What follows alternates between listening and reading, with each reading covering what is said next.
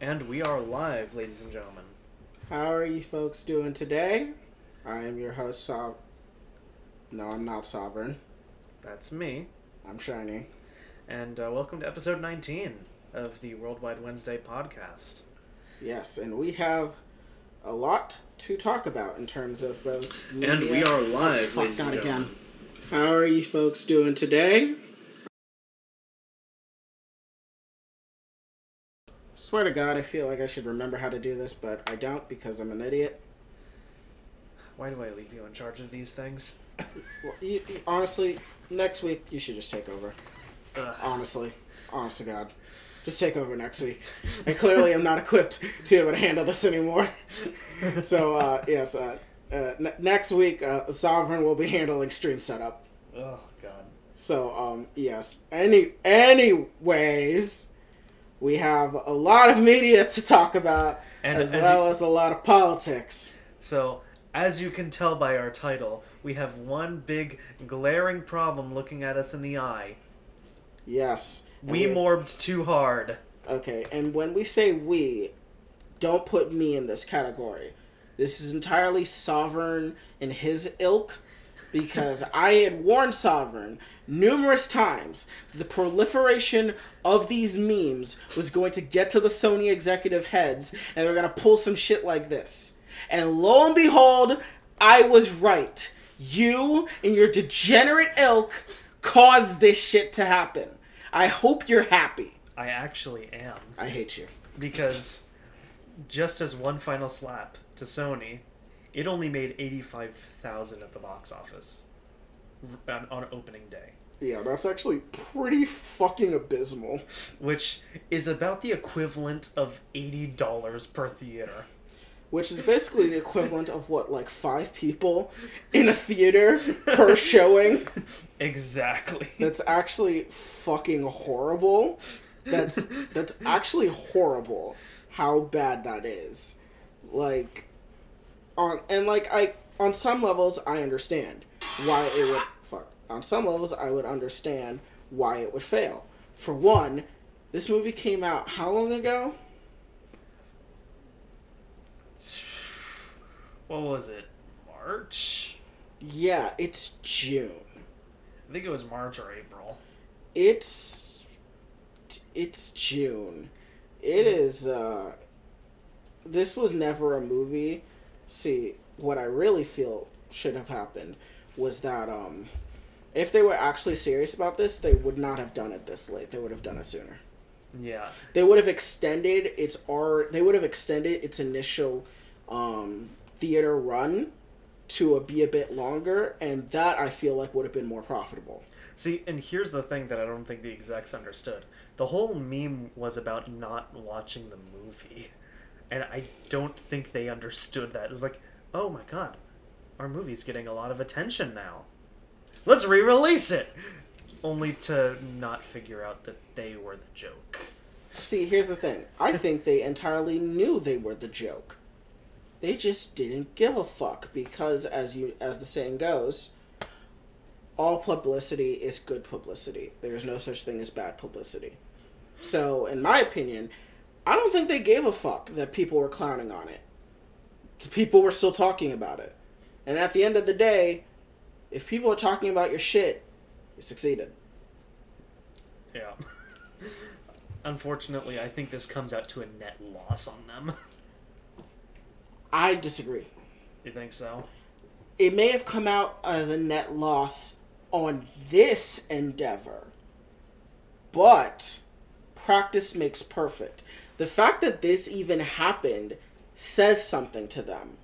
It tells them that if we are just a bit more on the ball when it comes to harnessing these memes, we can make any failure into a financial success.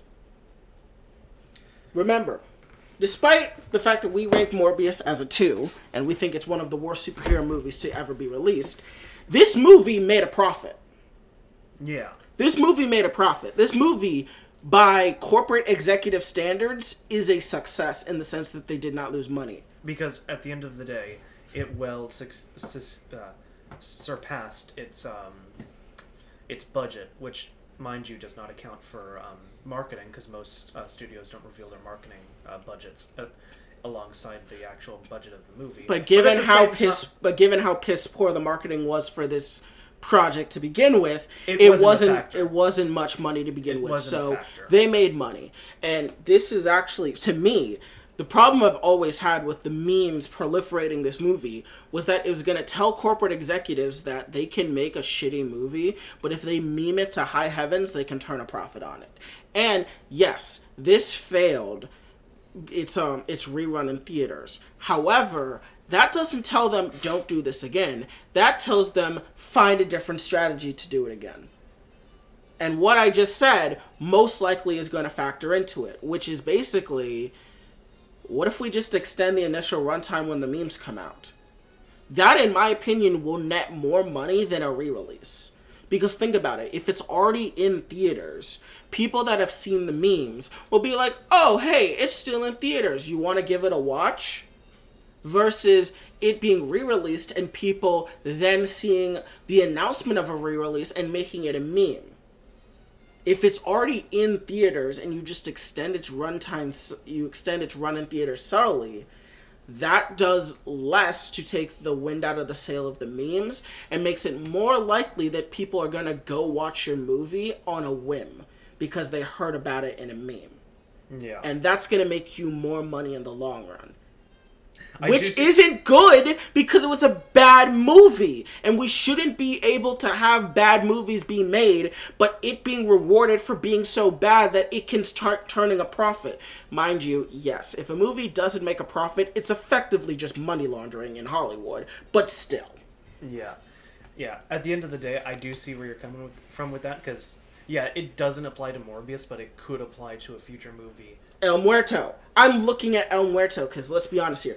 The moment El Muerto got announced, the memes, it piggybacked off of the Morbius memes. And let's be honest here, El Muerto million memes, that shit is going to be there when that movie comes out. And do you know what's even worse? This movie has even more potential for staying power because it has Bad Bunny and his army of simps. Jared Leto at least has controversy because, you know, he was the lead singer in 30 Seconds to Mars, which was a decent band. But then he also has his whole cult allegations. Then there was the whole, he was the Joker and not a good Joker, and all of the harassment he did to the members of Suicide Squad. But Bad Bunny doesn't have that. Bad Bunny is a well-respected Hispanic rapper who makes good music and has a legion of simps. Yeah. A movie like that, with the meme power of Morbius, even if it's to surpass Morbius, and really be a test for Sony to see, can we make shitty movies out of obscure Spider-Man properties and turn a profit from it, and then just keep doing that over and over again. And also screw over the MCU in the process. I don't give a fuck if they screw over the MCU. I'm talking mainly from an artistic and just like completely creative bankrupt standpoint. Fuck the MCU for this conversation. Because at this point, like, I'm still worried, like, oh, they have complete liberty to take characters from that universe and just plop them in. We're using any excuse they see fit. At this point, I kind of have stopped caring about that, and I've kind of just taken it as to how I view shitty comic book storylines.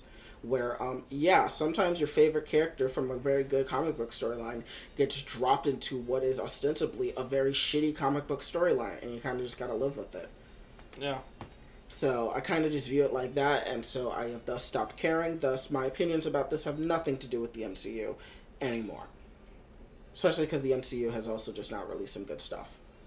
Barring Moon Knight and Ms. Marvel, which we will talk about later, but let's finish talking on Morbius. Yeah. So, obviously, we didn't go see it again. Yeah, no, Sovereign did try and get me to go watch it again in theaters. He did try, to which I promptly said no.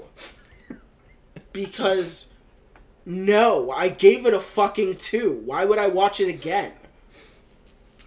Why the fuck would I watch it again? I thought it was dog shit. Why would I want to spend more money watching a dog shit movie? Mind you, it's only like an hour and a half long, so it's not a huge time investment. But no, I'm not gonna go watch it again! You gotta embrace the memes. Embrace them. This is why he's a degenerate. Look at where we are now. That same mindset is why this thing even got a re-release to begin with. And see, the thing about it, in my opinion, is that I thought the movie was pretty bad, but I didn't think it was bad enough to warrant memes about how bad it was. See, the whole thing, like, and I've heard it explained pretty well, the whole thing about the meme of Morbius is that it's such an empty movie that you can just insert whatever you want and it still be funny. Like, you could say, oh, he says the quote, he has the line, and it's just not in the movie, but the movie is so, like, so much full of dead air that, like, you can say anything, and it's like, yes, that happened in the movie, and it'd be funny. But the thing is that now it's most definitely going to happen in the sequel, which we know is coming. Did you see Jared Leto tweeted out what time it is? Oh yeah, no, that killed the memes. He tweeted out what time it is, and everyone and their collective mother responded, "Morbid time!" No. No, see, I've actually seen a lot of a different response. I've seen people attack him for trying to get in on the joke. But see, my problem is why the fuck are you attacking someone for what is ostensibly a meme about him? No, like, I don't fault him for getting in on it. Like, it's a meme about him, and he's taking that shit in stride. What, he's supposed to be a fucking bitch about it? No. He's a fucking multi-millionaire, will have more money than any of these soy chuggers. He's gonna get in on this meme, and it doesn't fucking matter. Yeah. But I do think not only the fact that the movie is a financial success, but I also think because of the memes, Morbius 2 is most certainly coming. I mean, it kind of has to with the sequel bait. We said that about The Amazing Spider-Man. No, I said that's a reason why it would flop. No, what I'm saying, when I mean we, not like us two, but like fans in general. Oh, no, I never believed that. Oh, no. No, I believed it was going to flop. No, so many people said, oh, Amazing Spider-Man 3, look at all the sequel hooks that were in Amazing Spider-Man 2. They have to follow up on it. Morbius had only one. The Amazing Spider-Man had like 10. They were trying way too hard. But see, that's the thing. The fact that you believe one is enough exactly what people were thinking back then. Fair. So, Morbius 2 is most certainly coming, and I am not looking forward to it. I actually think we're actually going to get a hint to Morbius 2 in El Muerto. Either that or an establishment of the Sinister Six. One or the other. Which, to be honest, I kind of don't want El Muerto to join the Sinister Six because in his 2 comic issue run, yes, only 2 comic book issues, his last reference was he was no longer being hunted by Tony Stark during Civil War because he decided to join the side of registration. Yes, the last time El Muerto was ever referenced in the MCU, not in the MCU, in Marvel Comics, was during the original run for Civil War in 2006! Oh, don't even make me think about Civil War, because looking back on the MCU Civil War, it is not what it could have been. It's not what it could have been, but as I was going to say, I don't want El Muerto... You could always do Civil War 2. Kill yourself. In Roblox, Switch, in Roblox. Huh?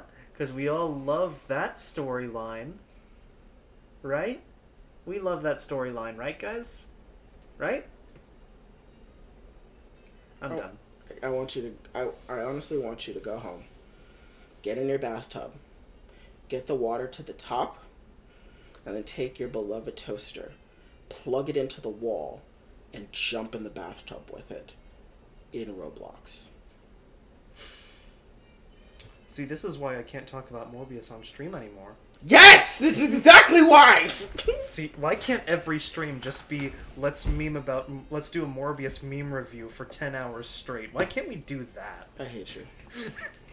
But I was actually going to say, I don't want El Muerto to potentially join the Sinister Six, because in his 2 comic book issues that he was actually in, he doesn't actually hate Spider-Man. And he is just a massive J. Jonah Jameson fanboy. And see, here's the other thing. Venom and Morbius aren't even, like, villains in the Sonyverse right now. Yeah, that's the thing. They're not even villains. Like, Venom ostensibly is just the lethal protector and anti-hero. And Morbius is just, I didn't kill anyone! Like, at this point, we don't know what's going to happen to him because he just refuses to kill people. Like, Morbius's whole shtick was, the entire movie was, I didn't kill anyone. Which is a lie. Okay, actually, no. It wasn't I didn't kill anyone. It was more like, I didn't kill people in America. No, see, here's the thing. They were mercenaries, so it was okay to kill them. No, what I more meant was that everyone that was killed in the mainland of America was done entirely by Lucian and not by Morbius. Yeah. And that's kind of his whole thing, was that I didn't kill these people. I didn't kill them. You memed this movie. But yeah, I kind of don't want El Muerto to join the Sinister Six, considering his original comic book run.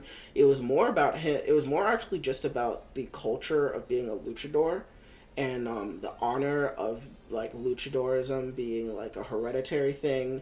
And obviously, there's like superhero shit. But he doesn't hate Spider-Man. He just thought that he would be proving himself if he beat someone as well known as Spider-Man.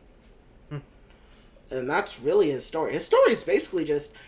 So I didn't want to become a luchador like my family did, and as a result, my father was murdered because of my cowardice. So I was given 10 years to prove that I'm brave, and so how I'm going to do that is I'm going to train, and then I'm going to fight someone well known. Then J. Jonah Jameson happened, and he's like, hey, that's a guy. He doesn't like Spider-Man, and I like that guy. So I'll battle Spider-Man and unmask him, and that'll prove my bravery.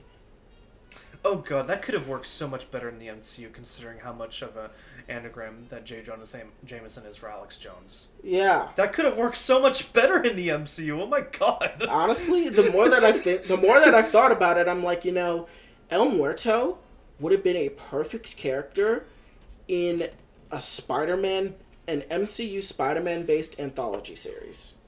Yeah, no, because he could have been radicalized by J. Jonah Jameson, and that would have been perfect. Wow. No, this idea could have worked. Yeah, the more that I've thought about it now, the more I'm like, you know what? For 2 issues, El Muerto actually has enough to make a compelling story, just not a movie that he's solo carrying.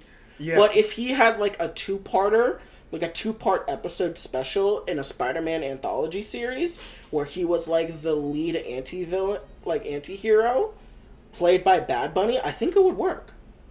Yeah, no, just not in the Sonyverse, in the MCU, where we haven't established J. Jonah Jameson, who could potentially radicalize this character. Yeah, and like his whole thing, like especially because when El Muerto is introduced in the comics, is that it's J. Jonah. So actually, how it works is that J. Jonah Jameson was this is during a time where J. Jonah Jameson was like singing the praises of Spider-Man because he was convinced by Peter Parker that his son was Spider-Man. Yes, that was a storyline. It happened. It's a thing. But anyways, El Muerto saved J. Jonah Jameson because there was a criminal who J. Jonah Jameson blasted, and the criminal lost everything, and so now he's going to kill J. Jonah Jameson because he lost everything. Man, wow, this really could have worked with Alex Jones. I'm telling you. This is a brilliant idea. Do you know what else I just realized? What? We have spent nearly half an hour talking about this. It's only been 20 minutes. It's only been 20 minutes. Oh yeah, we started stream 5 minutes early because of the whole shit. Yeah. But anyways, wow, this would have worked really well with the Alex Jones portrayal. Yeah, and considering we don't have an established J. Jonah Jameson in the Sonyverse, like we know that like the Daily Bugle is a thing in that universe, just we don't have J.K. Simmons, so. And also the Daily Bugle that we see is the San Francisco variant, not the New York one. Yeah. So it probably wouldn't even have him. Yeah. Especially considering for some reason like half of the Sonyverse takes place in California. Well, I mean, considering it's the only 2 Sonyverse movies prior to this were Venom, who is in California most of the time nowadays. Which is also very strange. Why'd they set it in California? because New York would have carried too much baggage. Think about it.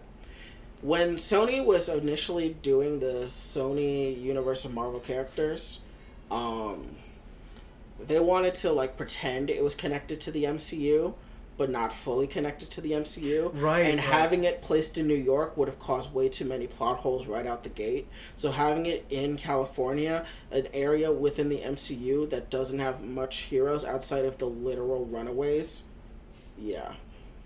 And the Runaways are more in the LA area, not even San Francisco. San Francisco is completely untouched in the MCU currently.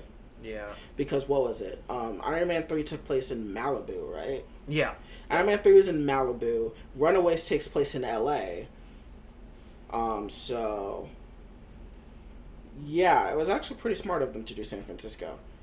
For what they were planning. Yeah, that is fair. That is fair. Yeah, if they did New York, it would have caused way too many problems. Yeah. Okay, fair enough, fair enough. Anyway, let's cut off the We're done talking about this shit. Let's cut it at the tail right here. Yes, we're done talking about this shit. Now let's talk about good Marvel stuff. Let's go into Miss Marvel. Yes. Miss Marvel, in my opinion, was phenomenal and had the strongest opening episode of all Disney Plus Marvel shows up until this point. Now, and in fact, the only two shows that rival it in terms of opening, or the only two Marvel shows that rival it in terms of best episode 1 is episodes 1 of Daredevil season 1 and Jessica Jones season 1, who in my opinion have the top 2 spots. Oh yeah. So, of course, people will bring up WandaVision, which I did before the stream. But you're saying that as a collective, episode 1 and 2 created like the... Yeah, in my opinion, WandaVision has the strongest opening arc of all Disney Plus shows because you put episode 1 and 2 together. WandaVision is on the whole stronger than Miss Marvel, especially because WandaVision's opening 2 was like 2 hours long. Yeah. Meanwhile, Miss Marvel's episode 1 is only 50. Was it 50? I felt like it was much shorter than that. No, it's 50 minutes.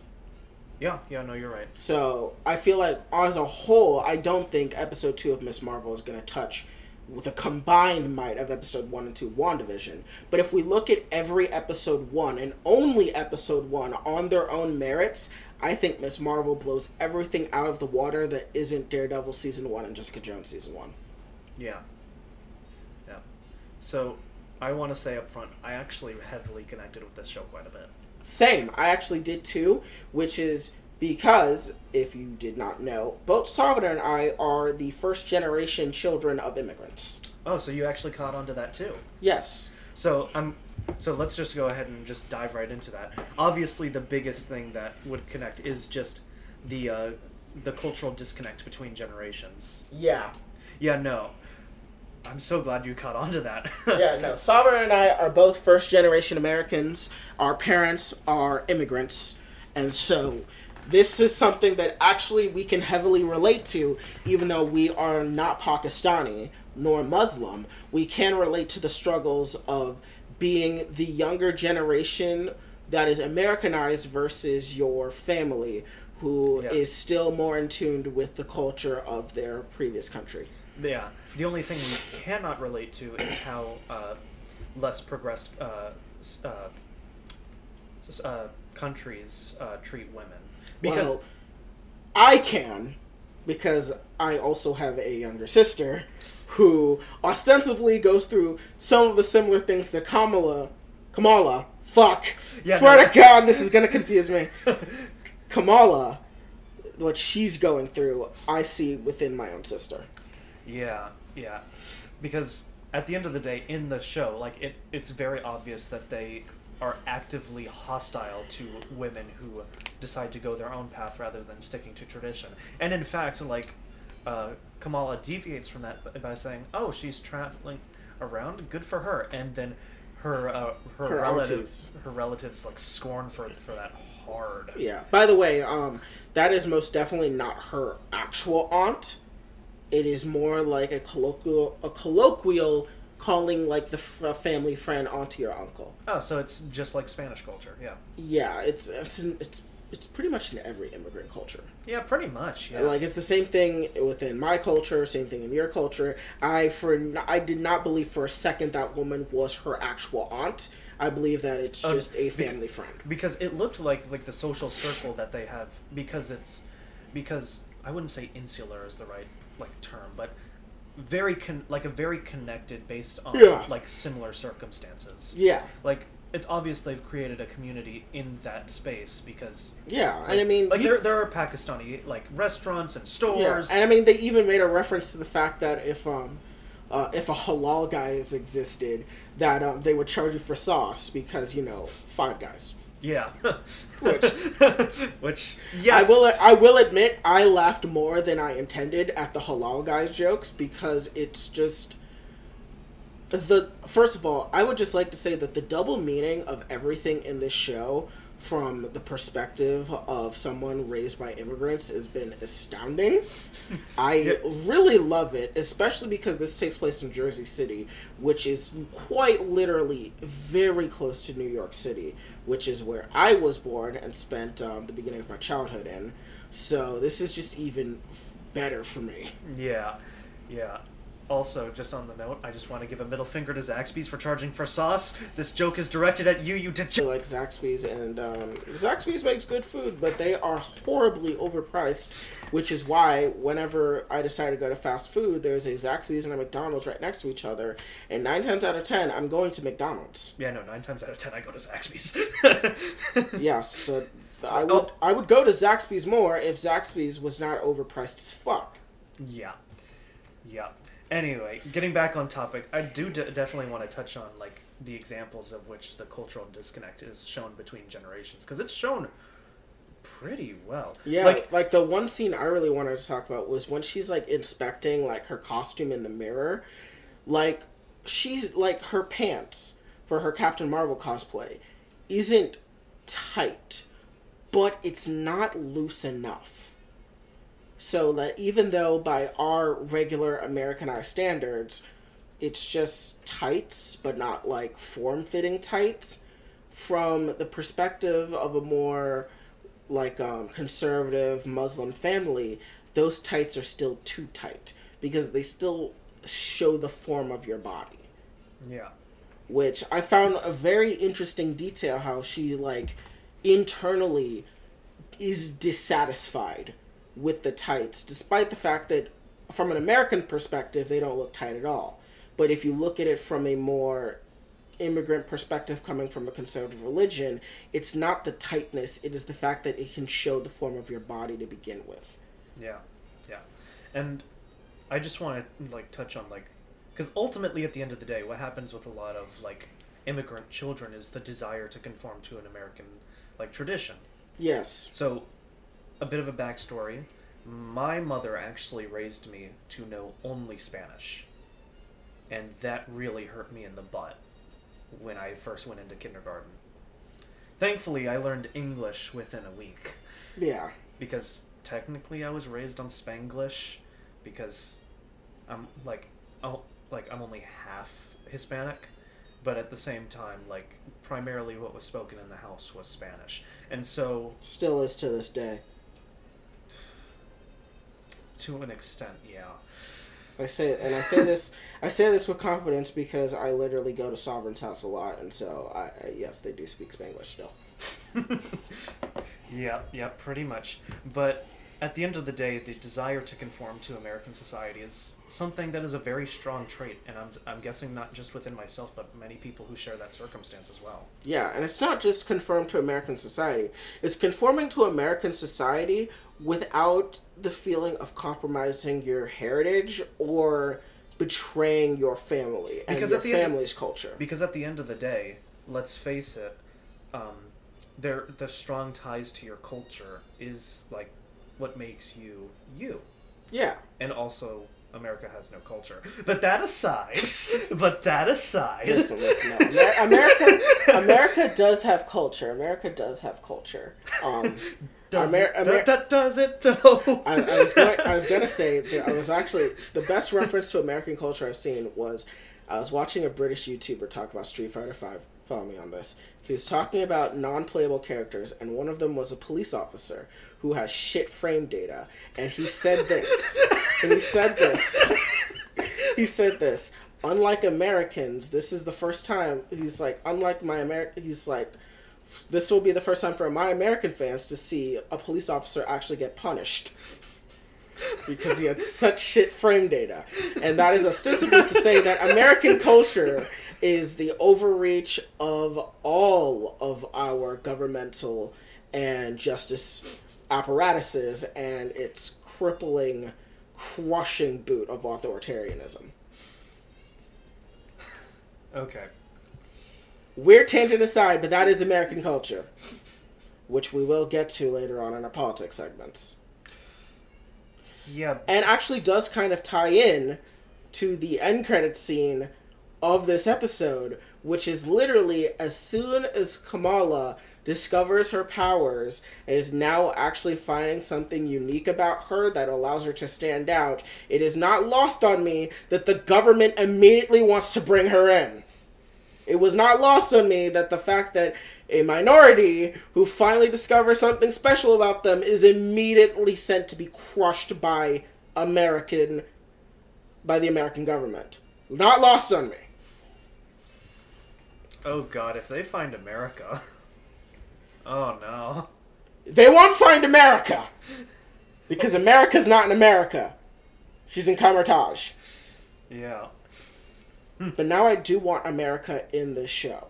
Oh no, yeah, definitely, because based on like photos that Iman Vellani and Xochitl Gomez have taken together, it seems like they probably do have a future performing together. They probably do in what will probably be the Young Avengers, but that's far in the future. We've already got enough tangents about the future of the MCU. But yes, but it was not lost to me that the end credits of this episode was an immigrant finally finding power with America, only to be crushed by the American government very soon after. Not lost on me. See, I'm so used to the MCU saving their end credit scenes for episodes like 5 or 6, so I didn't even see it. You didn't see the end credit scene? I did not. The MCU never has end credit scenes in episode 1. Okay, so the end credit scene for this episode is quite literally. So you know how she's at Avengers Con, which we will talk about because Avengers Con is hilarious. But you know how she's at Avengers Con and she uses her powers and people are taking videos? Yeah. So Damage Control, the Department of Damage Control, first seen back in Spider-Man Homecoming. Yeah. They get a hold of the video and someone goes up to Agent Cleary and shows him and he says, "Let's bring her in." Agent Cleary is the same damage control agent we saw back in No Way Home. So the one that everyone thought was Matt Murdock.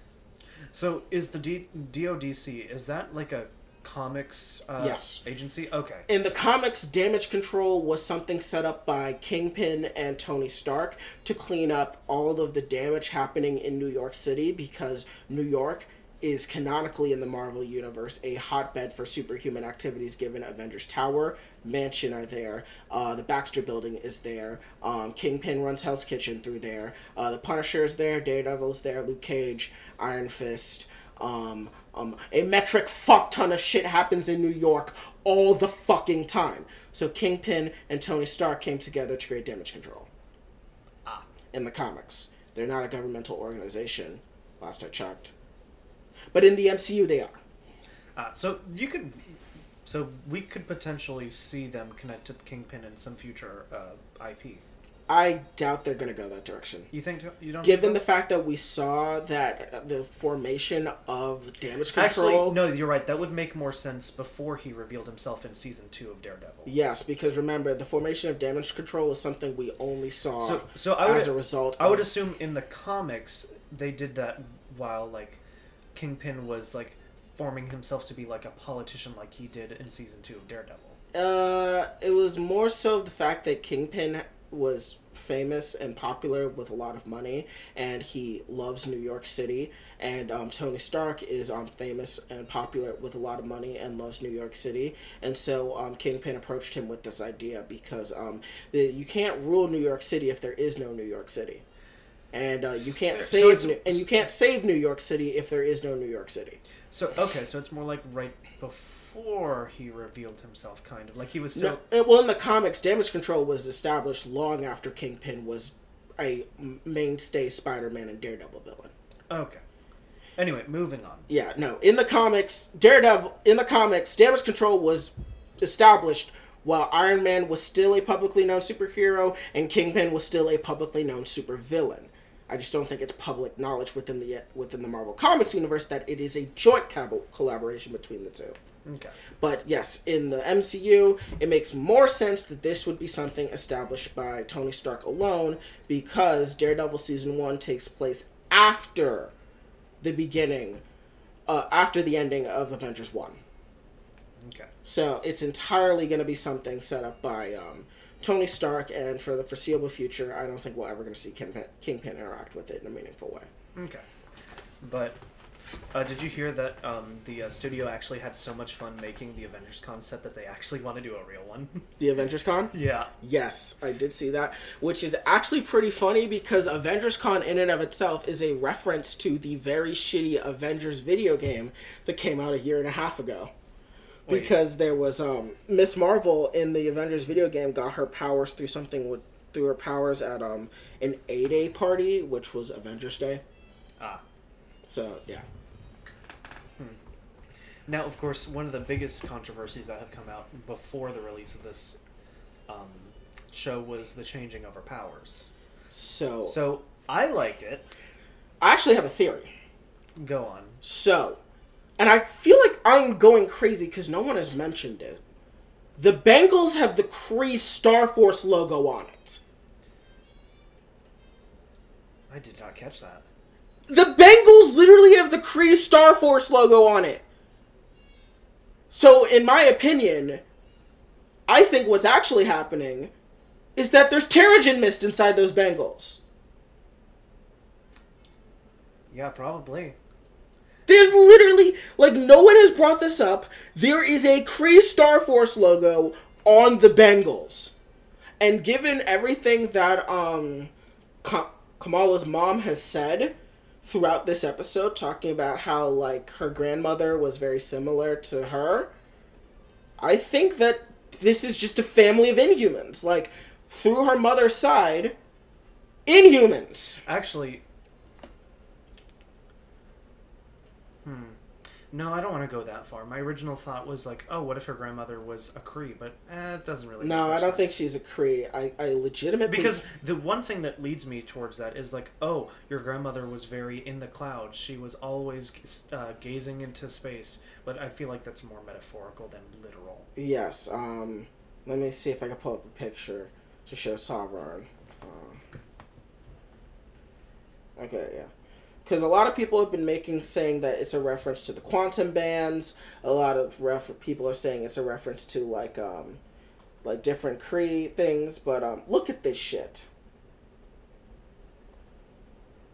Oh my god. It's difficult to find. No, I found it. It's just very hard to look. This is the Kree Star Force logo. Vaguely, yeah. It's the Kree. And the reason being is, if you remember back in Agents of S.H.I.E.L.D., which is based on the comics, the Kree, in their war with the Skrulls, experimented on Earthlings to create an army of super soldiers that they could use against the Skrulls, which created the Inhumans. Yeah. So... Honestly, I would be very happy if they brought back the Inhumans, because, honestly, the Inhumans have not been treated well, aside from Agents of S.H.I.E.L.D. Yeah.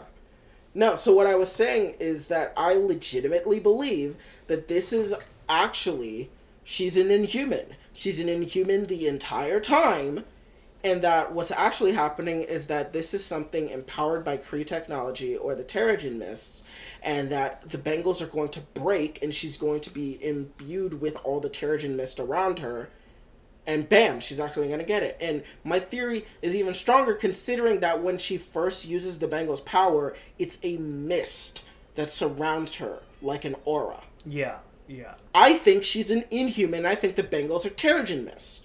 And the fact that the Kree Star Force logo is front and center on these bangles convinces me more than ever that she is going to be an Inhuman, especially because the Marvels involves Captain Marvel, half Kree. Come on, people! This is my theory. She's an Inhuman. They're actually saving her real superpower of enlarging her actual limbs for when the bangles break and she's imbued with Terrigen Mist. Yeah. If they give any opportunity to make her an Inhuman, that would probably be the best way. And again, I want to see them back in the MCU. So. Especially because do you know what also solidifies it for me? The fact that they not only put Black Bolt in Multiverse of Madness, but they brought Anson Mount to play Black Bolt in Multiverse of Madness. Yeah. I think that more... And they explicitly reference the fact of the Terrigen Mists in Multiverse of Madness. Yeah. That in its own was like amazing that they even brought back Terrigen at all. So that to me says that Kamala is going to be... You are slipping up so much on that. Listen, after having to correct everything given when she was running for VP... Hey, if the world goes properly, we'll get a different Democratic president. You won't have to worry about that anymore. That's not happening, and you fucking know it. Do you really think they'd succeed again? Let's be honest here. Who the fuck else? I'm just being optimistic. I want someone else because no one else can win. But we can save that. Well, we'll save that for politics. But yes, I believe she is an Inhuman. And I am going to run with this theory until the very end. This is my Mephisto. I believe that she is an Inhuman. Except, yeah, it's your Mephisto theory, except with less crack pipes. Yes. Because... Okay, in defense of all all Mephisto theorists... Wanda's kids have ostensibly been tied to Mephisto from their very inception. When Billy and Tommy were first conceived of in the comics, they were quite literally pieces of Mephisto's soul that Wanda turned into children. So, Mephisto theorists weren't necessarily wrong in expecting him to appear. The kids are tied to his existence. Anyway. But yeah, I think that she's an Inhuman. And I think this is actually, I think the reference to how her... Also, one other side tangent. I think she has ADHD. You think so? Yes. I could see it. Everyone that I have known that has ADHD acts exactly like she does. In terms of how easily distracted she is, how she's just constantly in her own world, where she's not hyper-focused, but she's focused, and she's just in her own world. I think she has ADHD. Mm-hmm. It's very subtle, but growing up with someone that has ADHD, yeah. Okay. I think she has ADHD. And I think that's actually why the talk about the grandmother is actually a double entendre. I think is that, one, her grandmother is also an Inhuman, but also ADHD came from her grandmother. I always forget that can be passed. Mm-hmm. I think that she has ADHD, and I think her grandmother had ADHD.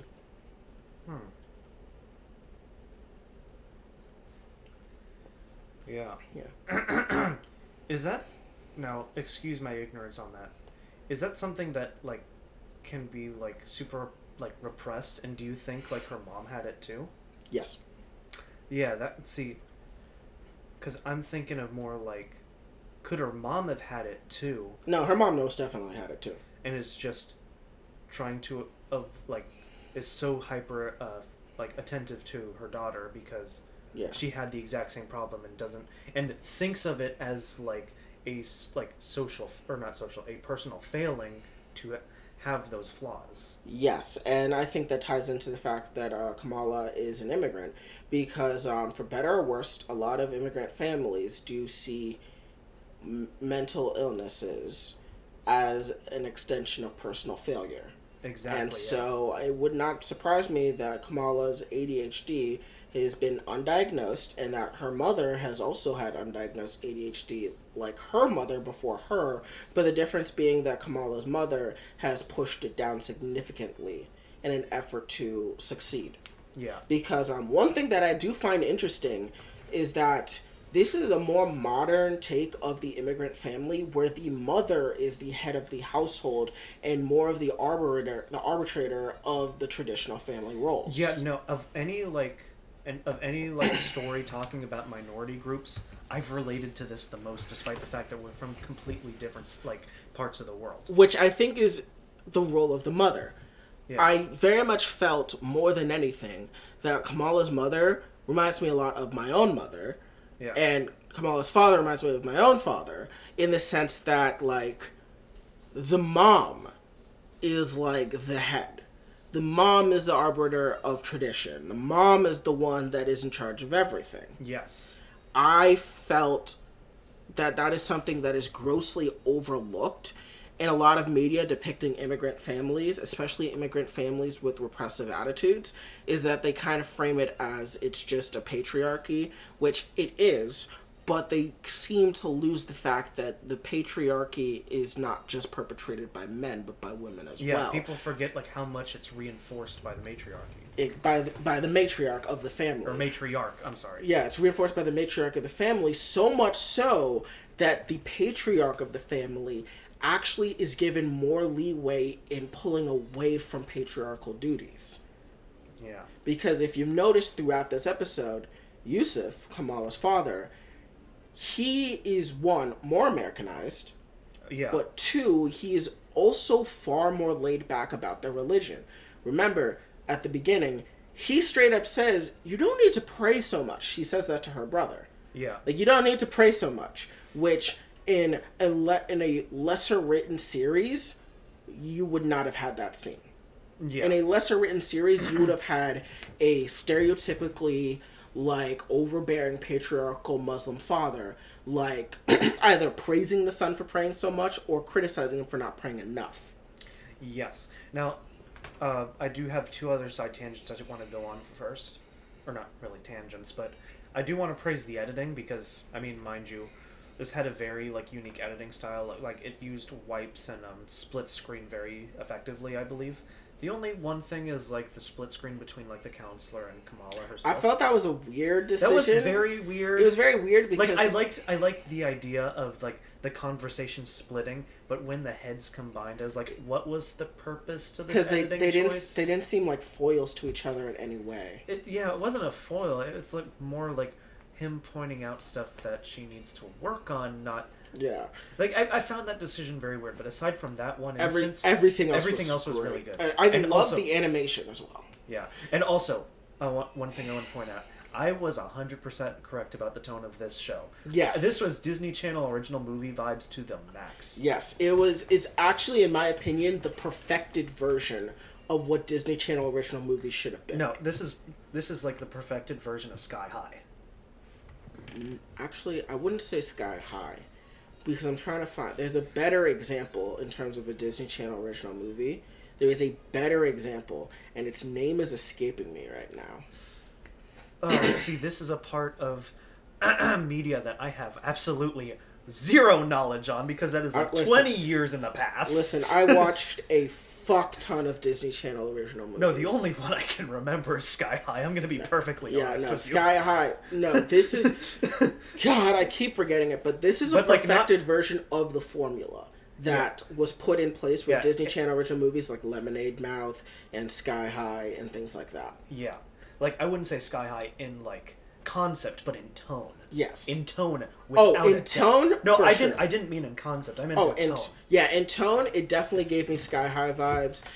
It did remind me a bit of Lemonade Mouth as well, with the very, creative, yet somewhat repressed character, like the main girl in Lemonade Mouth. This was most definitely a perfected version of Disney Channel original movies, and I like it because for as much shit as people gave Disney Channel original movies, Disney Channel original movies actually did one thing really well, which was that it was actually able to relate to its target audience perfectly. Oh, yeah, without a doubt. Like, a lot of people shit on its writing and its world building and so on and so forth, and I mean, whatever. But when it came to actually writing compelling stories that related to the target audience, Disney Channel original movies hit that shit out of the park every time. Yeah, and, like, they do take up quite a bit of people's, like, media, like consumption when they're young. Yeah. This reminds me of My Babysitter's a Vampire. I have not seen that. My Babysitter's a Vampire was a Disney Channel original movie that then spun off into a Disney Channel original show that ran for 2 seasons. It is criminally underrated, and I hate the fact that it got canceled. It was amazing. I loved every minute of it. Did the shipping wars end up taking up a big part of the season 2 discussion? Yes, it did, but still, it was a phenomenal show, and I am mad about the fact that it was canceled all these years later. Bring back My Babysitter's a Vampire. Please, I am begging you, even though the actors probably don't even talk to each other anymore. This reminds me a lot of My Babysitter's a Vampire in terms of a perfected version of the Disney Channel original movie. But all in all, I am pleasantly surprised with this show. This is really good. Yeah, I'm actually willing to give this an 8. I'm not gonna lie, just because. I'll give it an 8 out of 10. It was amazing. Also, we finally got an understanding of why the world knows so much about the battle for Earth. Oh, that's another thing I wanted to bring up. You know the meme, you know the one I'm thinking about. I want a description of the entire MCU, but described by this man.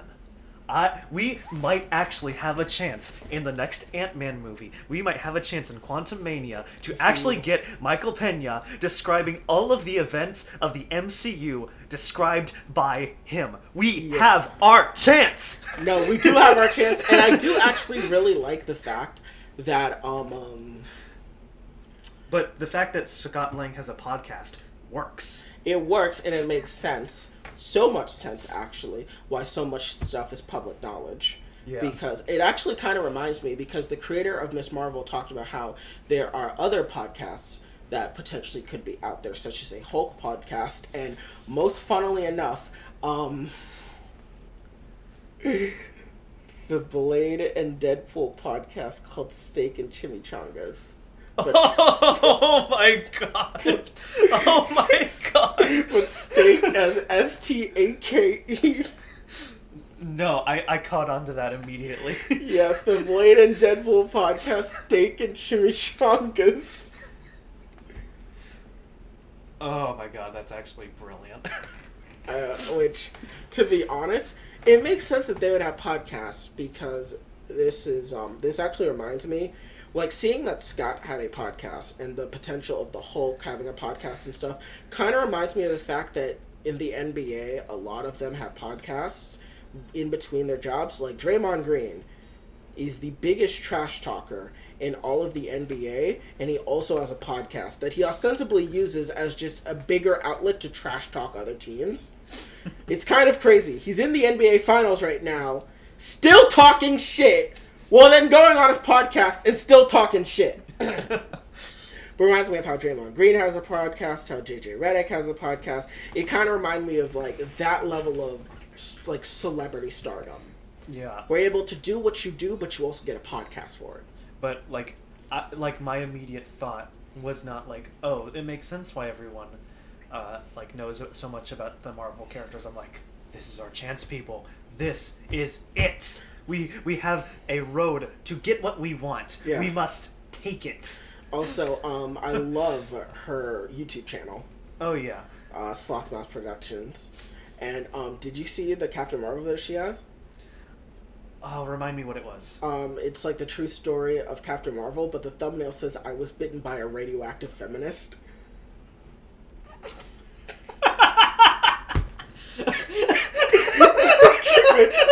Oh my god, this shit is amazing. This show is so fucking good. It's so good. I was bitten by a radioactive feminist. The true story of Captain Marvel. Oh my god, the editors had so much fun with this episode. Oh yeah, especially with, like, Oh my god, I did not think they could take the baggage from Gamergate and use it in this show. Yeah, oh my god. No, That's great. I was bitten by a radioactive feminist, which is ostensibly not just a reference to everything regarding Captain Marvel and Brie Larson, but is also a joke about Spider-Man. It's a Spider-Man joke too, which makes it even better. There's the Ant-Man and the Wasp vacation in Paris, which I believe 100% happened in universe. Yeah. And also I love how she's like, and now for my 2-part saga about why I believe Thor is a gamer. Which is true! It's true! And also, Noob Master 69 is a canonical character that we have met before. Really? So, Noob Master 69 is a GameStop employee. Oh my god, you're gonna bring that up? Oh my god. Yes. No, I know what you're talking about. I was hoping you would reference something else that would counteract that, but no. No. That is the canon. Noob Master 69 is the GameStop employee that we saw the ads with Anthony Mackie with. Oh, I hate that so much. Yes. Oh, I hate that. Yes. And so, my crack theory, I believe that Kamala has met Noob Master 69, and he has talked about at length online about how he is 100% confident he has played against Thor in Fortnite, and how Thor is a salty bitch. Oh, you mean not in person? Okay. Yeah, no, over Fortnite. Okay. No, I mean, like, she met him. No. I believe that she is read like the shit that Noob Master 69 has put out on the internet, where he swears on the fact that Thor is a salty gamer bitch in Fortnite. Oh my god. Yeah, actually, this is probably some of the best fun I've had talking about a show, because this show is actually good. Yeah, no, like this shit rivals Moon Knight. This shit creeped up on us too. Like, it completely took us like by surprise last week when we're like, "Holy fuck, this comes out this week!" And just like the ability to connect with this show is actually was really surprising. Actually, is like, yeah, I kind of feel like how a lot of Egyptian fans felt when they first saw the Scarlet Scarab show up in the finale of Moon Knight. Yeah, like this, even though it's not like our culture, it's still like something that we've had to deal with as a result of growing up as first generation citizens. Yeah, and I just loved every aspect of it. I love Kamala's family. I even love her mom, because like I can see where her mom is coming from. Like, at the end of the day, her mom still loves her. It's just she grew up in a different culture, wants to keep that and keep it going through her daughter. And she's afraid that like her daughter is going to become corrupted and like, be hurt. At the end of the day, she's afraid that she's going to be hurt more than anything else. Yeah. Mm-hmm. Yeah. Also, Bruno is hilarious. I love him. So, I was actually kind of surprised, like, how much, like, Muslim influence was in the soundtrack. I was expecting, like, bits and pieces, but no. I was not expecting it to be fully incorporated with it's fully incorporated. What is it, Like, the intro has it, the ending has it. The ending is actually the first Pakistani rapper. Her name, I believe, is Riza. She's the first Pakistani female rapper. Yeah. And she does the end credits, which is actually pretty funny, because in the end credits we also see a Trust a Bro truck, meaning that the Tracksuit Mafia is still active now. The Tracksuit Mafia not only is still active right now, but they are active in New Jersey. Oh god. And which is a reference to, of course, the New York, New Jersey Mafia, which this is a massive stretch, and I know it's more about rooted in real life, but this is also, in my opinion, a reference to The Sopranos. Because The Sopranos takes place entirely in New Jersey. Yeah. Oh god, I really do hope we see more of the Tracksuit Mafia, because I don't think they'll show up in this show. Not in this show, but I hope we see them more in general. But the fact that we'll probably see them in Echo. Yeah, but the fact that we even saw them in this episode to begin with is actually pretty fucking funny. Because at the end of the day, like, even though Hawkeye was kind of a mediocre show, they were still funny. Oh yeah. Also, Avengers Con was amazing. It is everything I expected it to be. It is pretty funny how Camp Lehigh went from top secret World War II base to top secret SSR base to smoldering pile of rubble that formerly housed a Nazi AI to nerd convention. But I think that just about wraps up our opinion. Pleasantly surprised by this one, honestly, because it was really good. I can't wait to see more of Zoe and Nakia.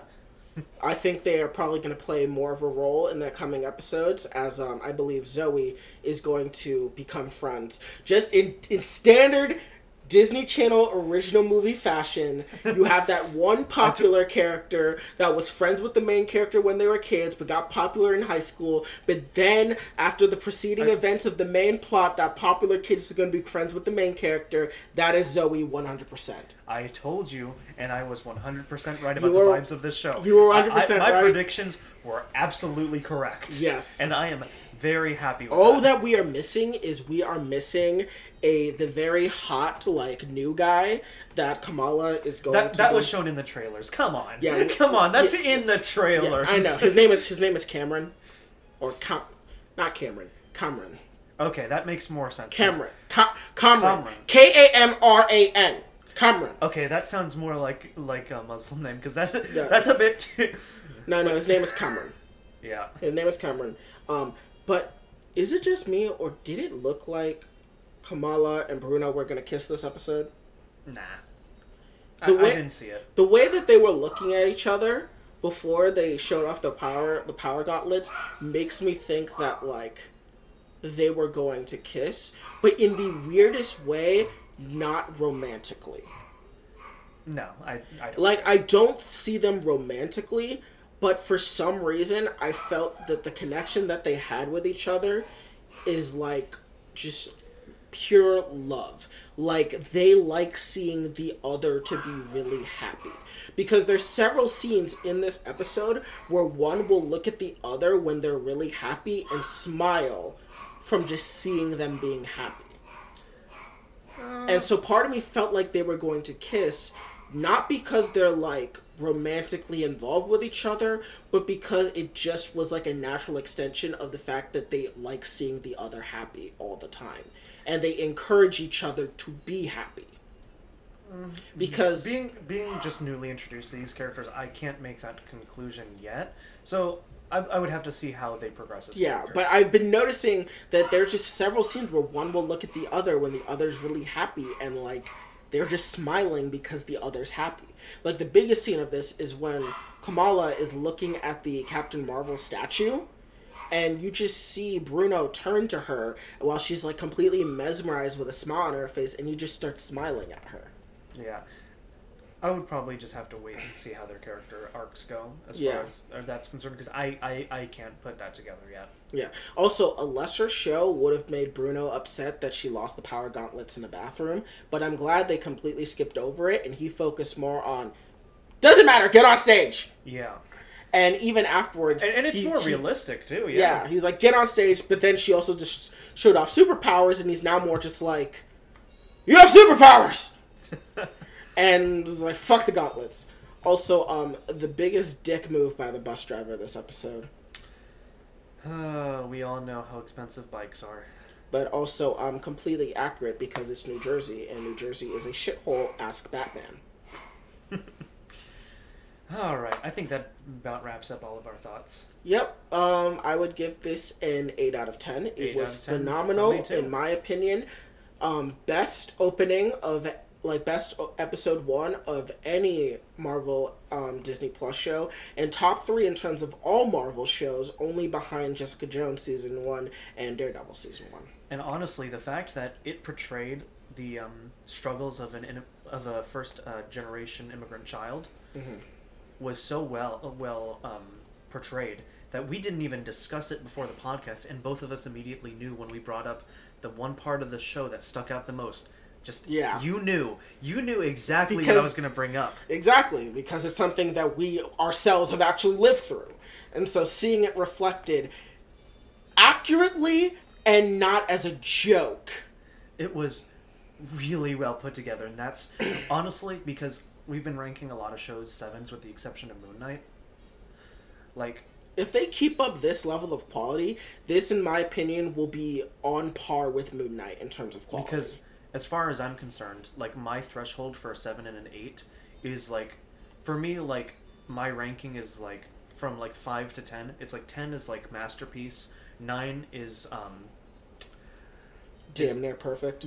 Like phenomenal. No, 10 is a masterpiece, 9 is groundbreaking, 8 is exceptional, 7 is pretty good, 6 is it's close, and then my 5 is average. Yeah. So for me, this like breaks enough ground to where I would call it fantastic and give it an 8. Yeah, same. I cannot wait for the next episode. Also, I love that she uploads every Wednesday, which is not just funny because we upload every Wednesday, but also because the show uploads every Wednesday. That is true. It is very funny. One thing that I did actually really like as well that we didn't bring up is how much inspiration it has from Into the Spider-Verse in terms of the art style of all the animated sections. Yeah, they took heavy influence from Into the Spider-Verse, and it really shows. Yeah. Also, Iman Vellani is beautiful and precious, and we need to protect her. She is a Redditor. She is amazing. And also, she is keeping Earth 19999 alive, and she's fighting against the tyranny of Kevin Feige's Earth 616. And I love because it. 616 makes no sense because it's the main Marvel timeline. Especially because 616 characters have traveled to the MCU. Yes. And it also makes Mysterio's comment all the more stupid. Yeah. It retroactively makes Mysterio's comment more stupid. But also, we know of at least 7 characters from the mainline comics that have come to the MCU, which is 616 Loki and the 616 Young Avengers. Anyway, I think I do need to cut off our Ms. Marvel discussion because we are just about an hour in, and we still have another show to go through, which I'm going to guarantee you is going to eat up like another 30 minutes. Yes, Ms. Marvel was amazing. Cannot wait for the next episode. So let's go ahead and just rev right into the next one. Let's go ahead and start talking about episode 4 of Obi-Wan Kenobi. Yep, we are now 2/3 of the way through the series, and right now, quality. No, this is exactly like, remember my complaints about episode 2 and how episode 3 rectifies that? Episode 4 keeps the train moving. My opinion is this episode, more than anything, is a love letter to Star Wars Jedi Fallen Order. Because some of the final levels of Fallen Order takes place on Nur in Castle Inquisitorius, which is where this episode takes place. And there are so many different things that are references to those final levels of Fallen Order. It is amazing. Yeah, oh my god, my dogs. I kind of want to start off with the frozen tomb scene. So, I don't want to get to that yet because that ties into a wider theory that I have about the rehabilitation of the sequel trilogy, and we are going to get to that. Aw, man. The tomb, in my opinion, is a wider reference to the rehabilitation of the sequel trilogy. And you will understand it when we get there. But I did want to talk about the parallels first between Vader in the Bacta tank and Obi-Wan in the Bacta tank. That was a really good scene, honestly. Yeah. Because I do like when, like, either movies or shows show, like... the parallel between the villain and the hero? Yeah, like, I think the most obvious one brought up is, like, Spider-Man 1. Where, like, the first 10 minutes show them going through the same part of the plot, pretty much. Yeah. Like, they go back and forth, back and forth, back and forth, and they go through the exact same, like character progression, and it's great. Like, this is, like, while condensed to, like, only, like, 30 seconds, it's still really good cinematically. Yeah, it was really good. Once again showing just how connected Anakin and Obi-Wan are, not just on a personal level, but through the Force. I mean, they were master and apprentice. They were best friends. They were brothers. Yeah. Oh, man, that scene from episode 3. I mean, getting shown again is great, but when you really sit back and just let the weight of that scene, like, enter your mind. Yeah. Just... And, what was I going to say? One thing that I really do like repeated is showing just how much Obi-Wan is traumatized from the events of Revenge of the Sith. Yeah. Because, I mean, he should be. It was a very traumatic series of events that happened pretty quickly, but now he has the added trauma of finally not just knowing that Anakin is alive, but facing him and seeing just how far he's fallen. Yeah, and especially because, like, at this point, Obi-Wan is, like, he's fallen far away from being able to utilize the Force properly. Yes. So he has to be, like, I would imagine by the end of this show, he's got to find a way to get himself all revved up by his appearance in A New Hope. Yeah, and we actually see this progression throughout this episode. One thing that I do want to mention though as well is we missed this last episode, but in the last episode, Vader fights more like Anakin than he does Vader in his fight against Obi-Wan. Yeah, because at the end of the day, like the fight choreography wasn't like groundbreaking or anything, but it does show at the end of the day the skill gap between them. Yeah, like how Anakin was always considered the better duelist than Obi-Wan, but he was always far more overconfident.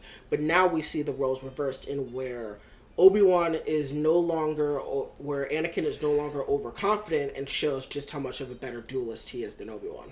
Yeah.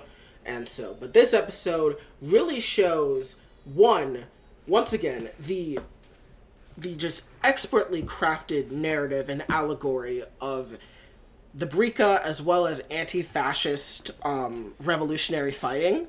I really love it. For one, the fact that is his name Roken? Ice Cube's son. I think so. Yeah, Ice Cube's son. He plays on Roken. And the fact that they were like, we're not soldiers. That's not how that works. When fascists take over and you are trying to fight against fascists in whatever way you can, you are a soldier. Because in their eyes, you are no different than someone holding a gun to them. So that's why he looked so familiar. Yeah, he's Ice Cube's son. Yeah, I didn't know who he was, but I felt like he looked like someone I recognize, but is not him. So that's pretty cool. Yeah, no, he's Ice Cube's son. Yeah, he played really well in this, and he's going to be in the next couple episodes too. So I can't wait to see more of him, because how he played this role so far was pretty good. Like, it was really good. He's playing a character where they're doing what they can. They're fighting the good fight, but they don't realize that doing so, you are effectively no different than an enemy soldier. But that makes sense considering the rebellion hasn't truly begun. Yeah, I do also want to get ahead of people like who are like, what, Obi-Wan's able to connect back to the Force so quickly? And I'm like, guys, Luke learned how to use the Force in like literally a movie. But not just that. Because like Obi-Wan went from like barely being able to utilize the Force to like being able to manipulate the Force to his will. Yeah. To an extent. Which, like, let's be honest here. The Force has always been bullshit. It always has so been. Here's the thing. The Force is bullshit, but I feel like a lot of people come at the Force, like how a lot of people come at the Force and Star Wars as a whole, like battle borders, specifically battle borders that look at fucking anime. Oh, yeah. The Force isn't like that. The Force, and this has been repeated numerous times throughout many aspects of canon and Star Wars legends, the Force is at its strongest when its users are trying to protect another person. That is why Luke performed what is ostensibly the most powerful Force move we have ever seen in the history of this franchise, where he astral projected himself across the galaxy so well that people didn't realize it was an astral projection in The Last Jedi. The Force is at its absolute strongest when the user wields it to protect others. And that is why Obi-Wan in this episode could utilize the Force so well.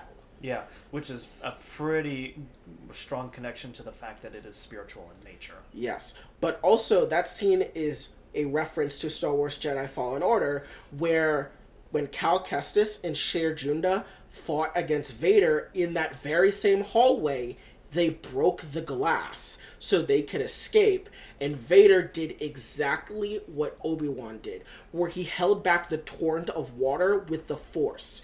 Mind you, he took everything he could because it is a very powerful thing to do. He's literally holding the weight of an ocean with the Force. Yeah, no. I was very concerned because that's the entire ocean that's going to flow in. That'll sink that whole tower. Well, mind you, that is very, very poor construction on their part. I'm going to be perfectly honest with you. Having that in your tower is a huge liability. Yes. But then again, and funnily enough, this is now the second time in 5 years that has actually happened in that same hallway, matter-of-factly. Which, I'm just going to chalk it up to the fact that fascists just love architecture over functionality. Yes! No, you laugh, but yes, this episode in particular, has shown every aspect of why fascism fails at every turn. From the fact that they don't have shield generators set up because they think that anyone that tries to go after them would be fucking suicide, shows that they prioritize fear over practicality. That's why Tala was able to get so far that she could in the episode. She was able to utilize the fascistic fear of the one above you, the hierarchy. She used the fact that fascists are rigid in hierarchy, and how if you are inconveniencing the one above you, you are effectively worthless.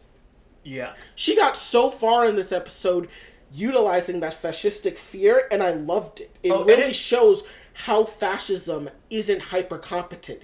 It's hyper-incompetent. It's not practical. It is moronic when you look at it from an outside perspective. Yeah, definitely. And Castle Inquisitorius is that. It's architecture over practicality. Yeah. I can't believe, man, when I saw that, I was like, okay, that makes no sense at all. But only the Empire would do it. Exactly.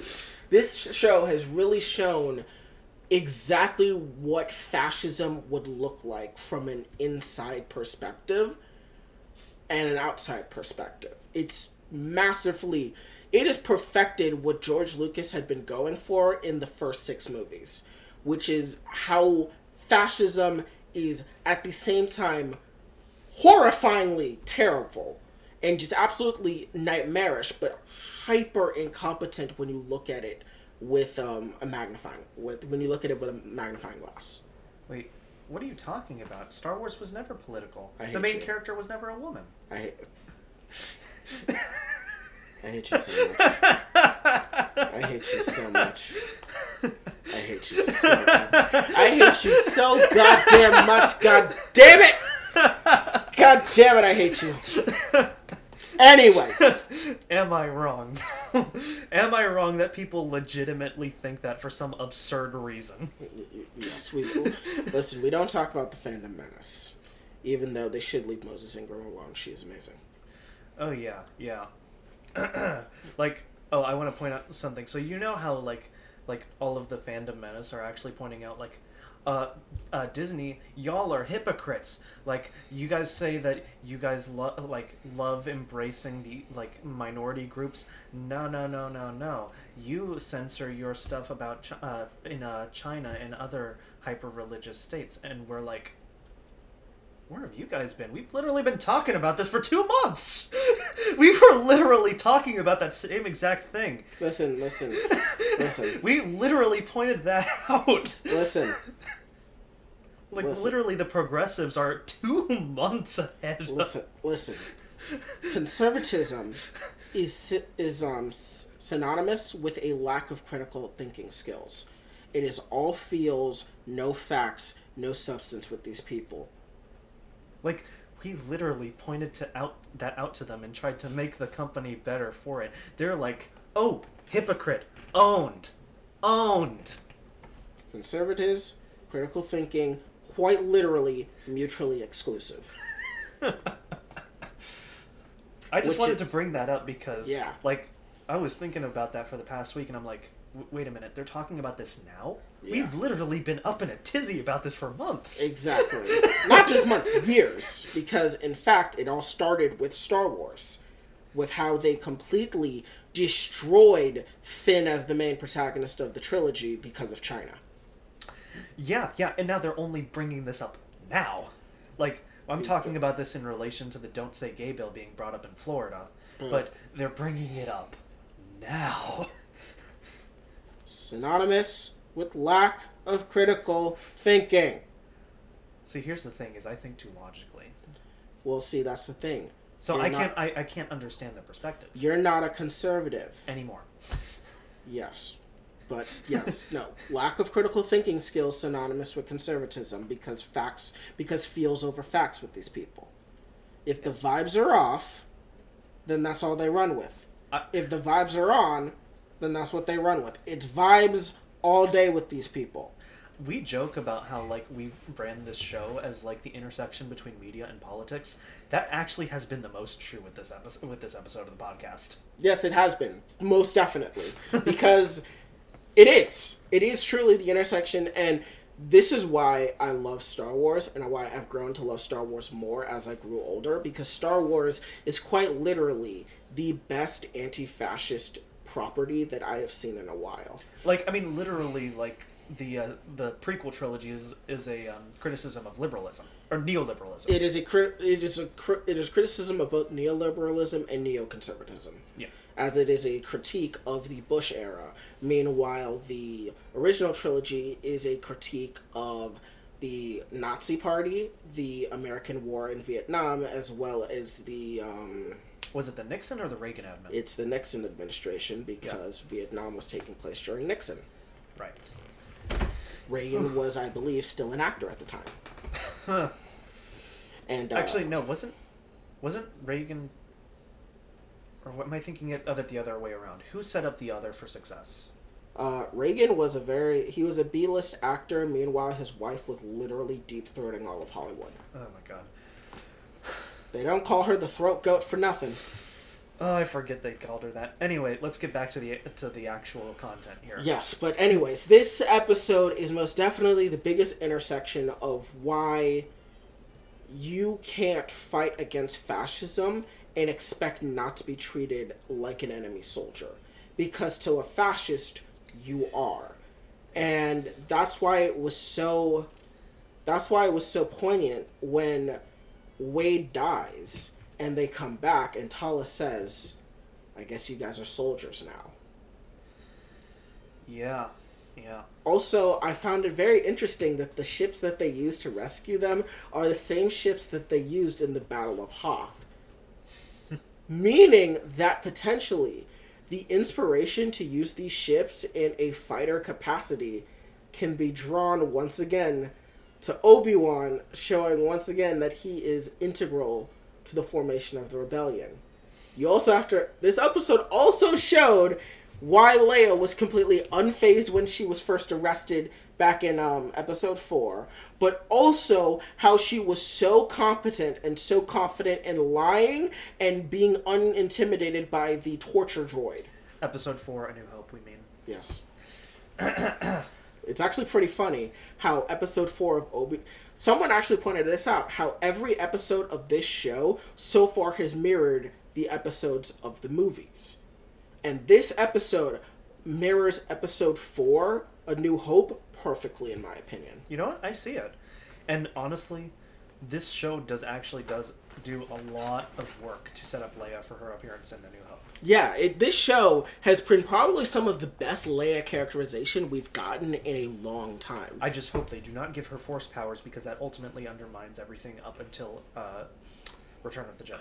I don't think that they should give her conscious Force powers. Exactly. It should be unconscious. I don't want to see any. Well, I think we've already seen it. Well, I don't want to see anything past, like, her being able to, like, understand people's emotions. That's the fullest extent that I will allow them to get away with. Yeah, no. I think the extent of her ability in the Force that we're going to see is her ability to read people. As well as... We also saw it in this episode, her mental resistance. Yeah, she was able to resist Reva really well. Yes, which is actually, part of my massive theory about how this has all been a rehabilitation of the sequel trilogy, because Kylo Ren is far more powerful in the Force than Reva is. Yes. And look what he did with that same trick. And mind you, Rey, who is more powerful than Leia in the Force, struggled to stop him when he did the same trick. Yeah. Which is to show, Kylo Ren is actually super powerful in the Force. It's just that the sequel trilogy does not show that properly. Yeah. But now that I've mentioned it, do you want to get into this about my theory? Let's go on to it. Okay, so one part of this episode that was shown was the massive tomb within Castle Inquisitorius. So it pretty much shows like beings of many races encased in a yellow ice-like substance. Yes, all of them are Jedi. As can be assumed. One of them is actually from the Clone Wars. He is actually one of the lead detectives of the Jedi Council, and he's in, I believe, a Season 3 episode where him and Ahsoka go on a case together. He is one of the many detectives within the Jedi Order, another one being Quinlan Voss, who was mentioned last episode. Yeah. So, he was unfortunately killed. But, so here's my thing. So, I've had this running theory for a while, that all of the Star Wars media that has come out since the sequel trilogy began is been secretly done to rehabilitate the image of the sequel trilogy by retroactively connecting things to its wider plot. And I believe this episode is another example of it. Remember back in The Mandalorian when we first met the cloner? And we saw those cloned experiments? Yeah. And now, think back again.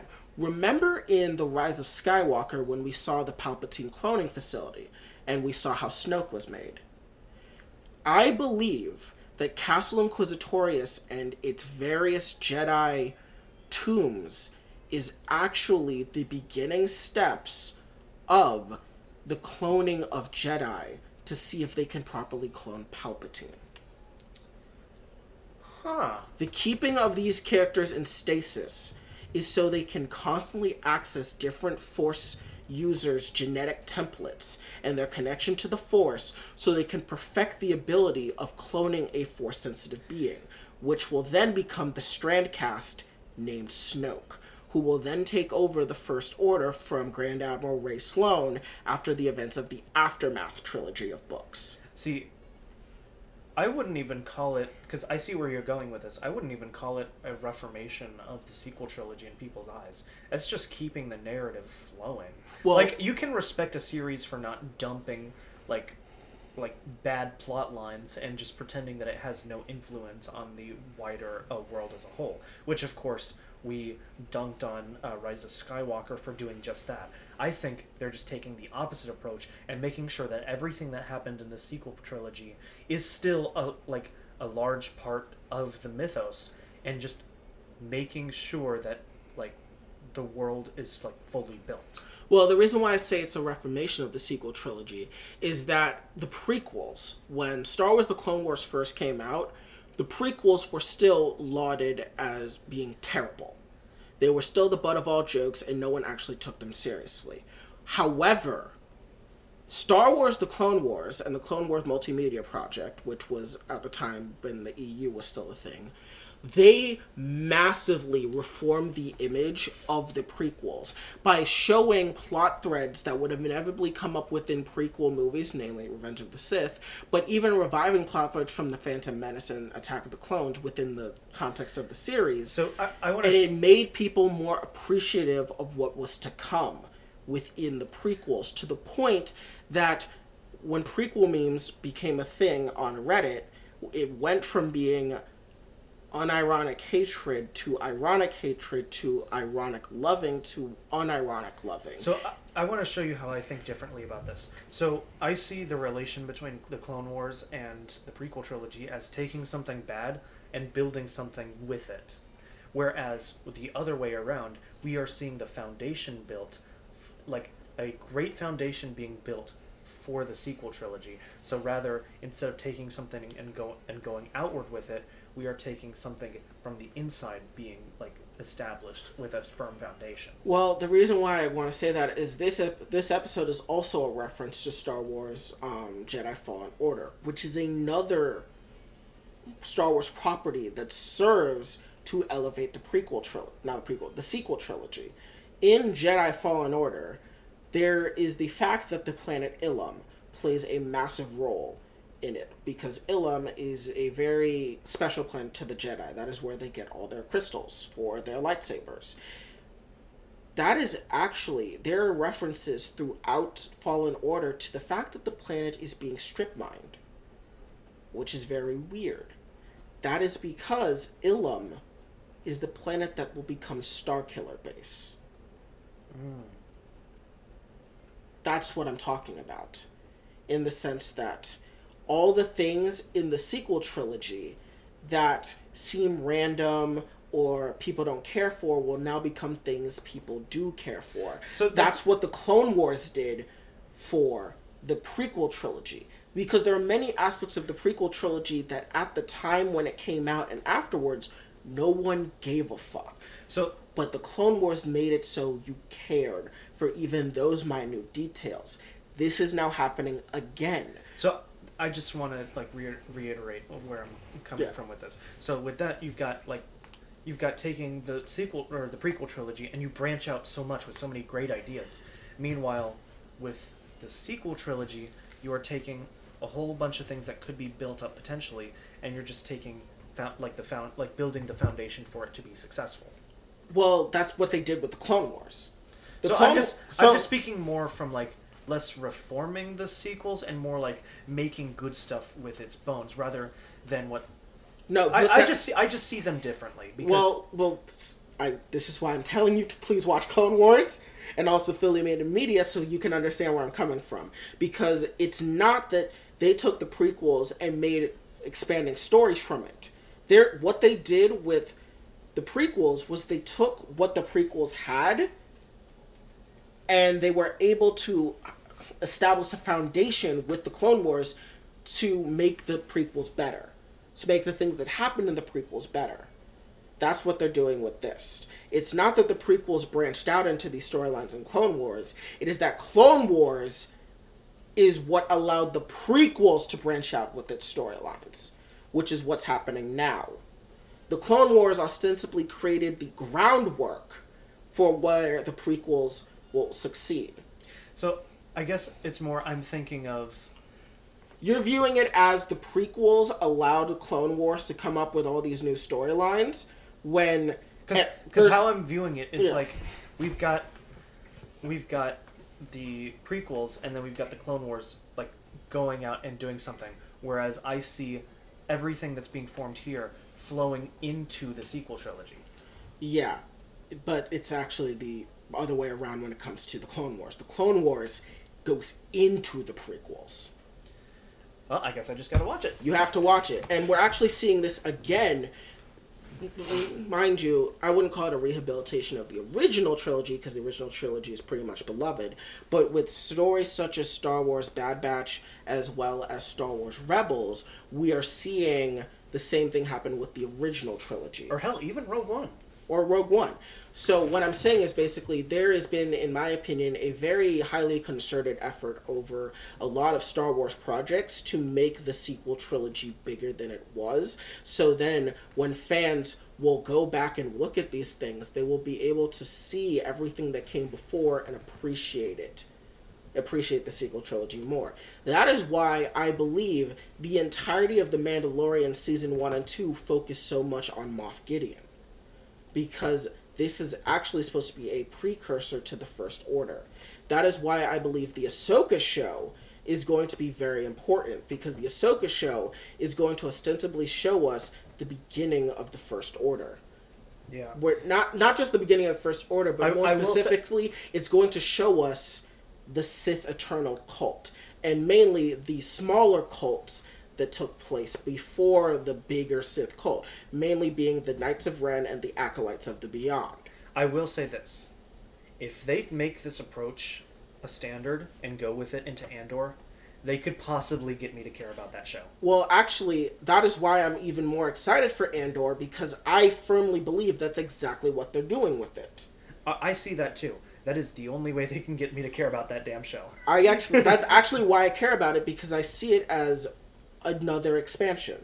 Yeah. There's also a show called Acolyte, which we know nothing about, which I have now been theorizing that Acolyte is actually going to be about the Sith cult Acolytes of the Beyond, which is a Sith cult that developed after the Battle of Jakku, which ended the Galactic Civil War.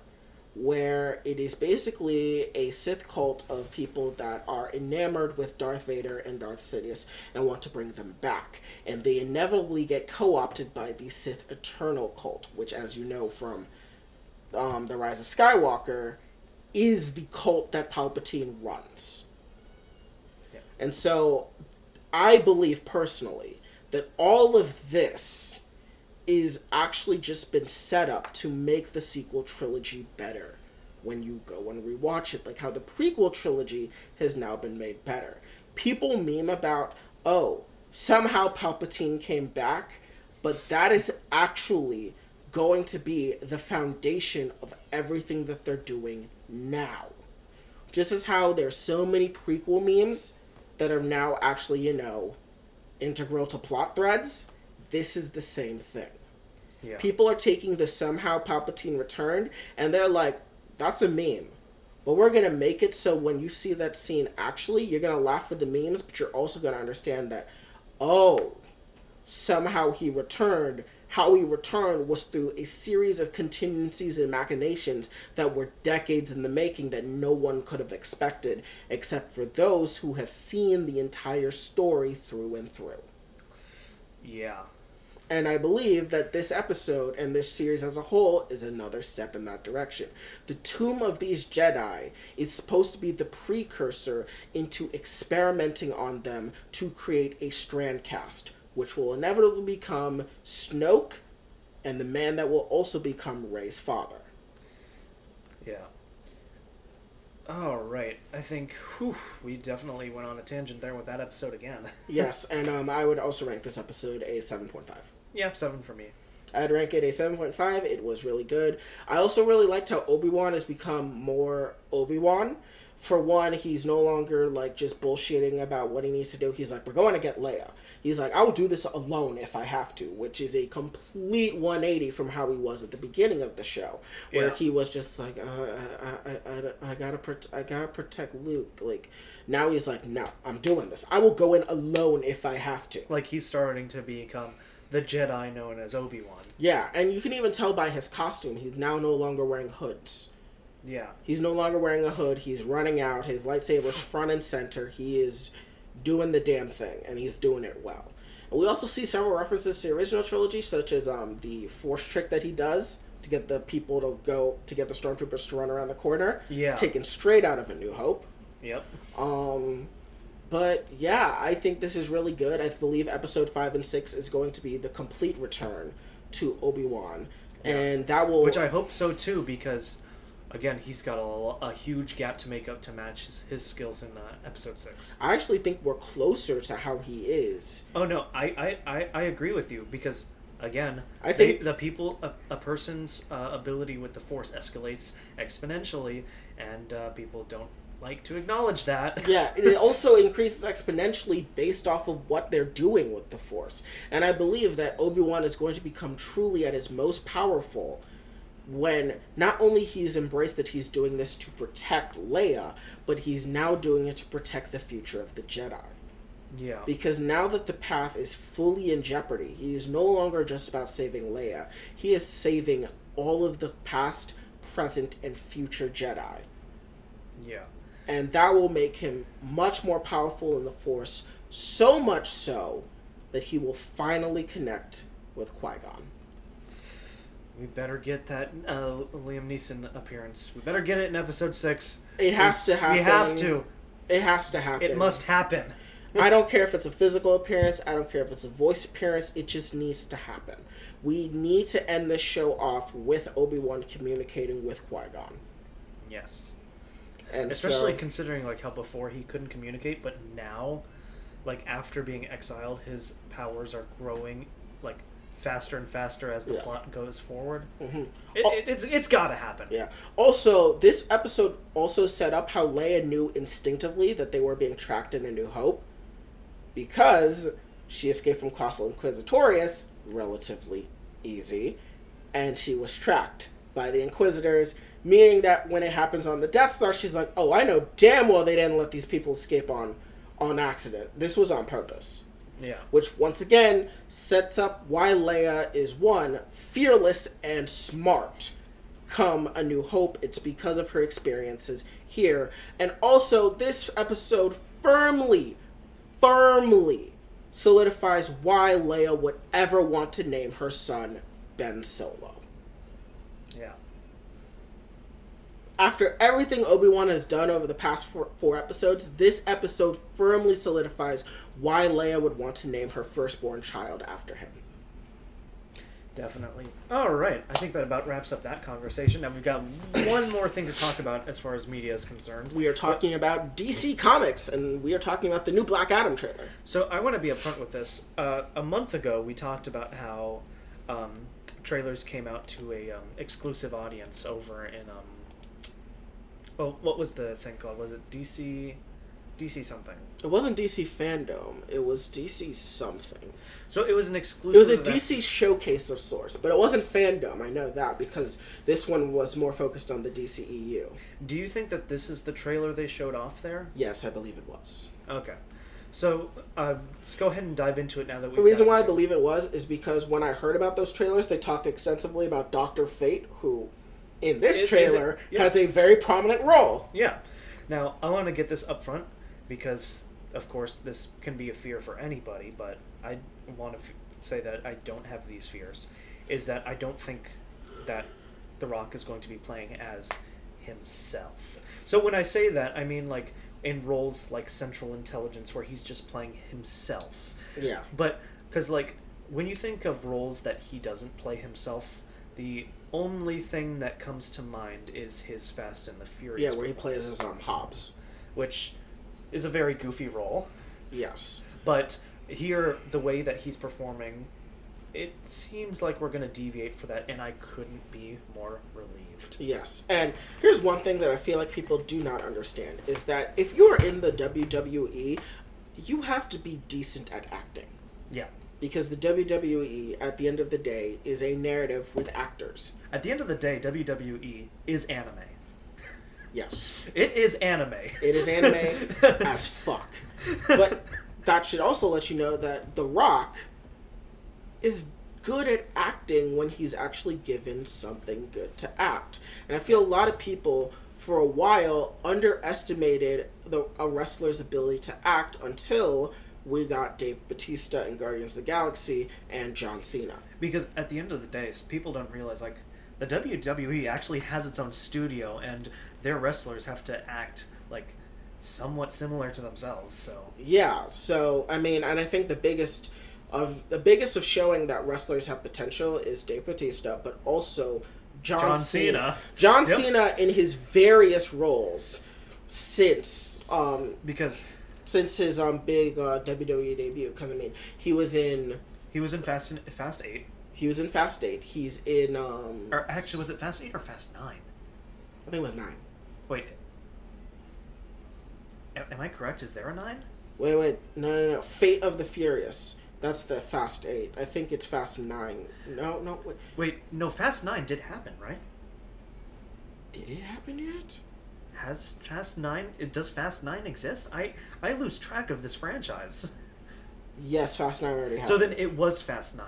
Yes. No, Fast 9 was where they finally took Fast and the Furious into space. What?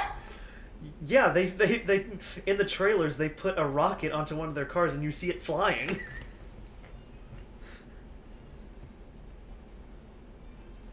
No, remember, you know the meme of, like, oh, Fast and Furious has jumped over the shark. Next we need to have Fast and Furious in space.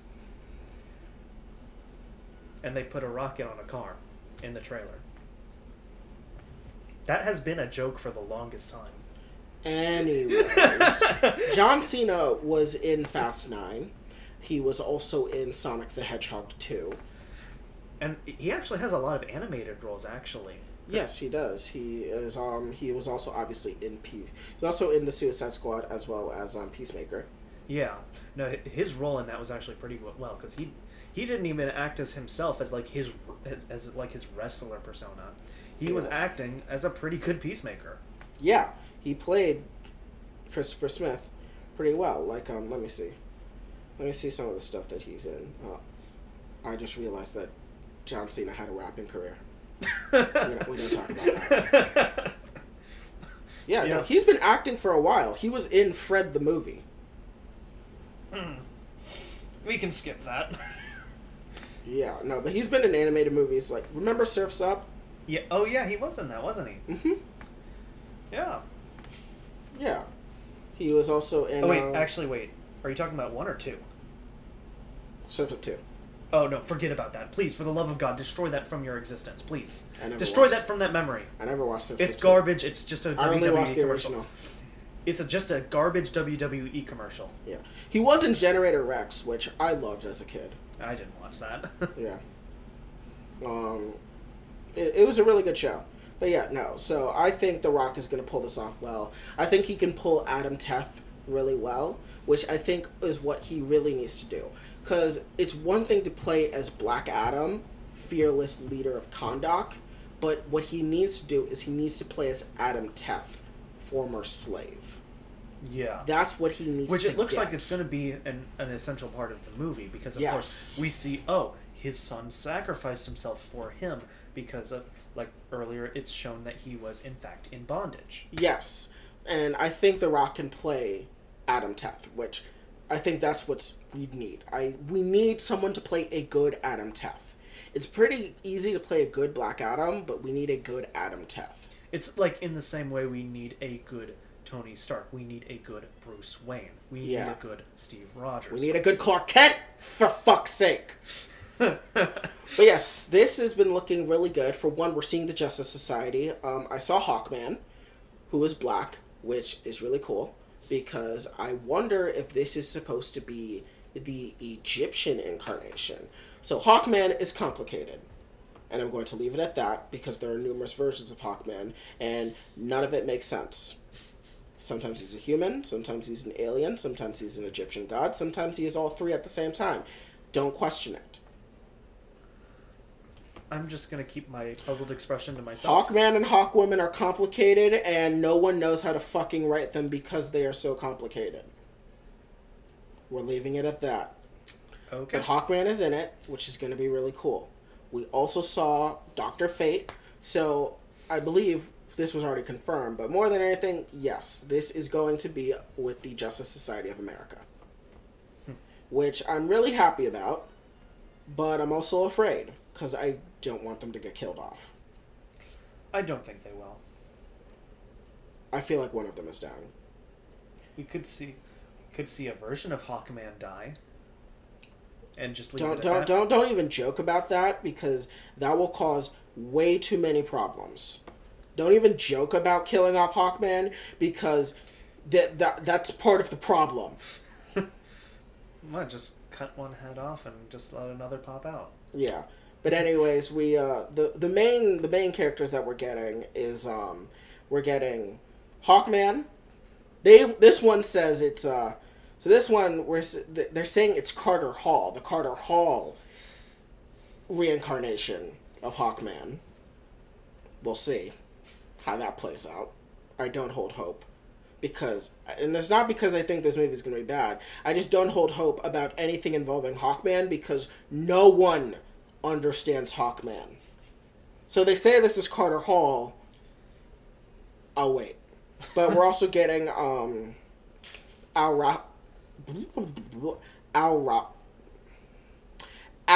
Rothenstein, aka the hero Atom Smasher.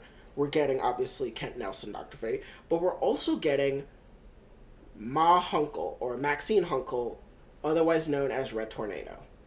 Which is actually really interesting that they went with her over the android Red Tornado.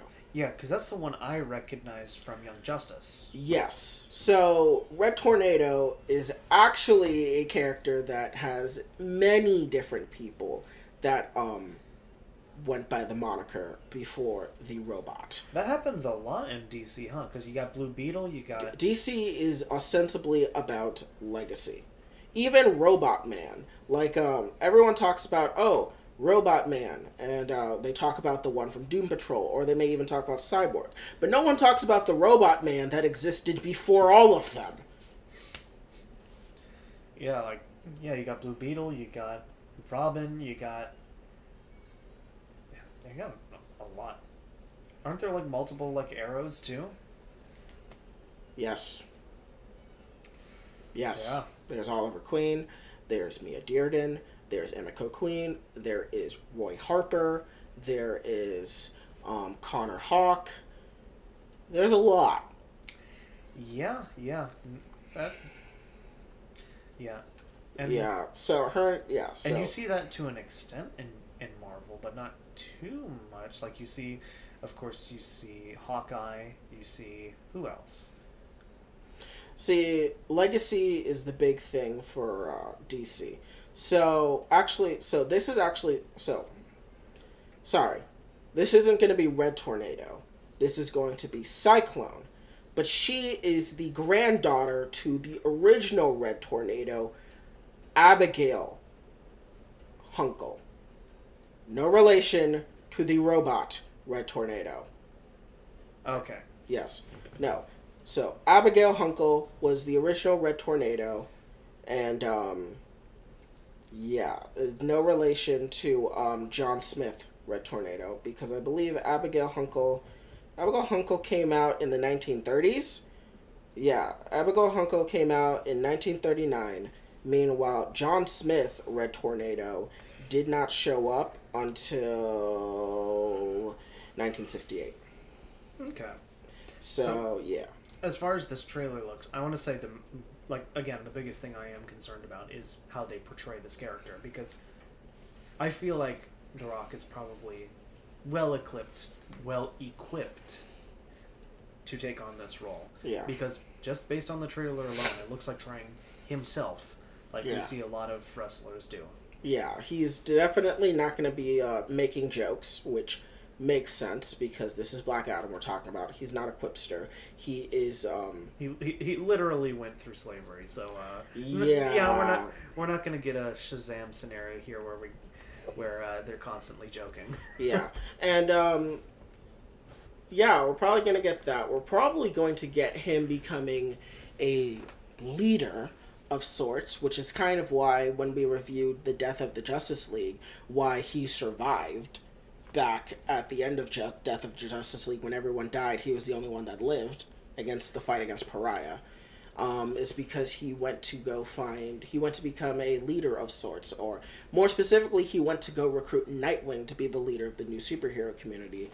I think we're going to get a similar thing in this movie, where Black Adam is not necessarily going to become a leader of a superhero community. He's mainly going to become the leader of Kahndaq, but he will be finding someone that will be a hero, just not him. Yeah. And I'm still hopeful of this movie, despite the fact that we see the impending wall of the end of the DCEU approaching us ever so slowly but surely. Yes, with the whole Warner Brothers Discovery, with how many shows on the CW got canceled and many future projects are being canceled, and how basically they want to just restructure DC into its own content vertical. Thank God. But yeah, this is definitely something to be worried about, where you kind of see it and you're just kind of like, but is it going to go anywhere? Like, the DCEU could be making bank, but it just doesn't stand out from the MCU. Yeah, really. And see, part of my worry is that with the selection of characters that we got for the Justice Society, where we got outside of Dr. Fate and Hawkman, no one knows who Red Tornado or Atom Smasher are. Yeah, like in an ideal scenario, we would have had our 4th or 5th Superman movie at this point. Yeah. Like at this point, we have our 4th Captain America already greenlit. Yeah. And so this is going to be just very... It's probably going to be a fairly decent movie, but at the same time, we do see the end of this universe coming fairly soon. Yeah, and it's really sad. Because I like DC more than I like Marvel, but DC movies are garbage. Except for the Batman and Joker. Yeah, which aren't even DCEU properties. Yeah. Like, as far as things that are in the DCEU that are like fantastic, you can only think of a few, like Shazam, the original Wonder Woman, the Suicide Squad. The Suicide Squad was actually fantastic. Yeah. Like, even though I do have my complaints about what's his name, James Gunn, and how he takes D-list characters and makes them into basically OCs that are nothing like their comic book counterparts. I feel like that was better for Polka Dot Man. I'm just talking in general. Like, it works for certain characters. Because this is going to be a slight tangent, but I just think James Gunn, he takes D-list characters that don't have too big of an established fan base, and he just turns them into OCs. Biggest example is Drax. Drax has criminally been just character assassinated by the MCU. In the comics, Drax killed Thanos by ripping his fucking heart out. You will not ever see MCU Drax do shit like that. Drax has an entire drama about his daughter, who he thought was dead for the longest time, and she worked under Thanos for a while, and it's a whole character development that we will never see Drax have. Yeah. Or when we look at the Suicide Squad, I mean, while I love what they did with Peacemaker, we have now completely divorced him from the rest of his colleagues. There's no Judo Master, there's no Phantom Lady, there's no Blue Beetle, there's no Captain Atom, Judo Master was in Peacemaker. But you know what I mean, like the original concept of it. You mean? Yes, Judo Master is in it, but Judo Master is not the Judo Master from the comics. Not that I want him to be like the comics, but they're not. They're basically just a separate character with the same name. So it's not like a reinvention of the character; it's just completely different altogether. It's a lot of James Gunn's characters are basically just new characters with a familiar coat of paint on there. Yeah. I mean, look at what he did with Mongol. She literally burned to death. That was the daughter of fucking Mongol, one of Superman's greatest enemies. Come on. Or Savant. I get it. Memes. Funny. It was really cool how they killed him off. But Savant is a dangerous Black Canary villain. You would not have known that from watching the Suicide Squad. Yeah. The only reference you get that he's a Black Canary villain is that he kills a Black Canary in prison. And Black Canary hasn't even been established as a potential hero. She's only been in the Harley Quinn movie. You mean Birds of Prey? They've rebranded that thing so many times, I forget what they decided at that point. It's Birds of Prey, but yeah. Because they originally did it. I think they originally did Birds of Prey, and whatever tangent they put at the end, and then they did months later they did Harley Quinn and the Birds of Prey. They actually rebranded that movie. I don't fucking care, but yeah, I don't know. I feel like James Gunn is very good, but I feel like when it comes to characters, he just kind of takes their bare bones and he just kind of just runs it. I mean, even Ronan the Accuser. Ronan is not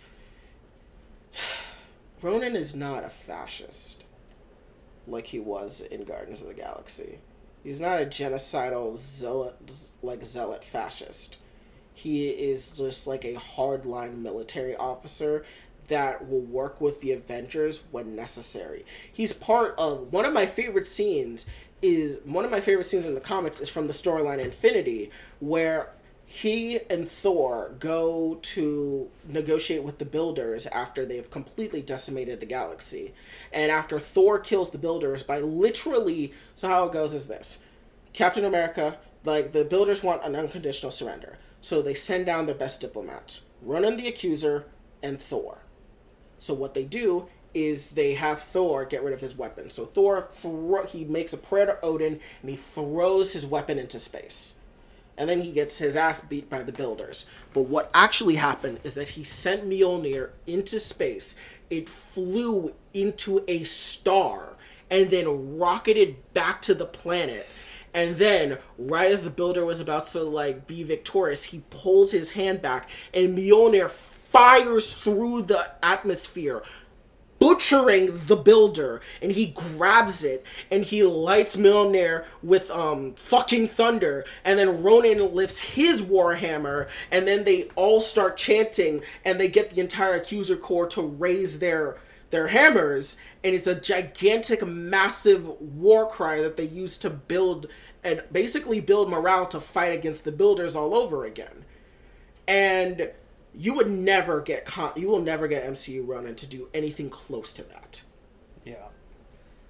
Mind you, it is a phenomenal Thor scene, but Ronan is what really sells the scene.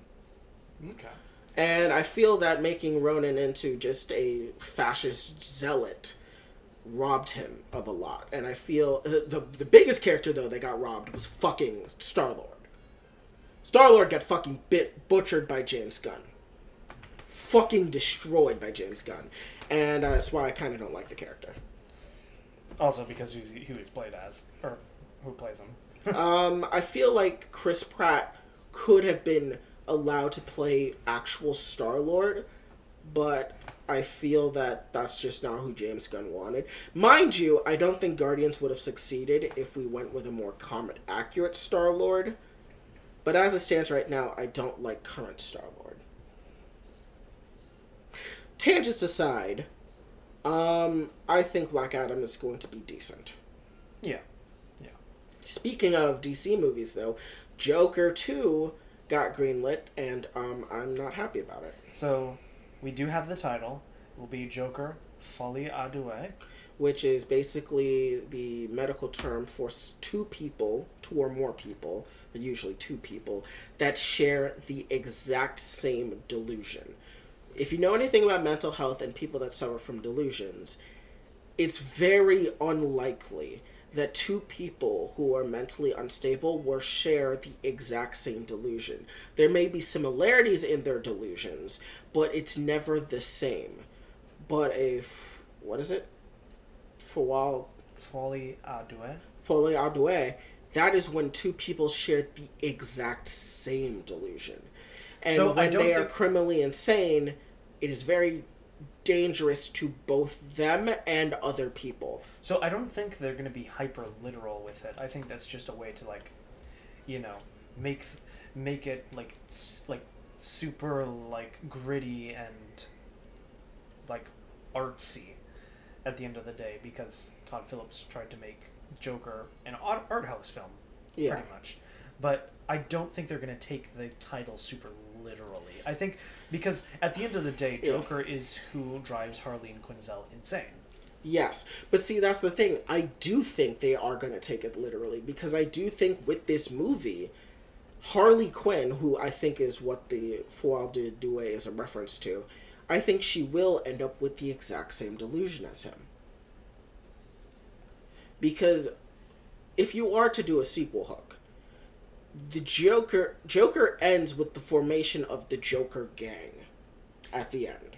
Or not even that, just you also have to take into account, his character will evolve to be something entirely different in the next movie, because as soon as he takes the blood and creates the smile, that is the Joker. That is no longer Arthur Fleck. And then the people around him are now the Joker gang. Yeah. And so that's why, but the difference being is that the formation of the Joker gang came from people that related to his struggle, but they didn't see what he saw.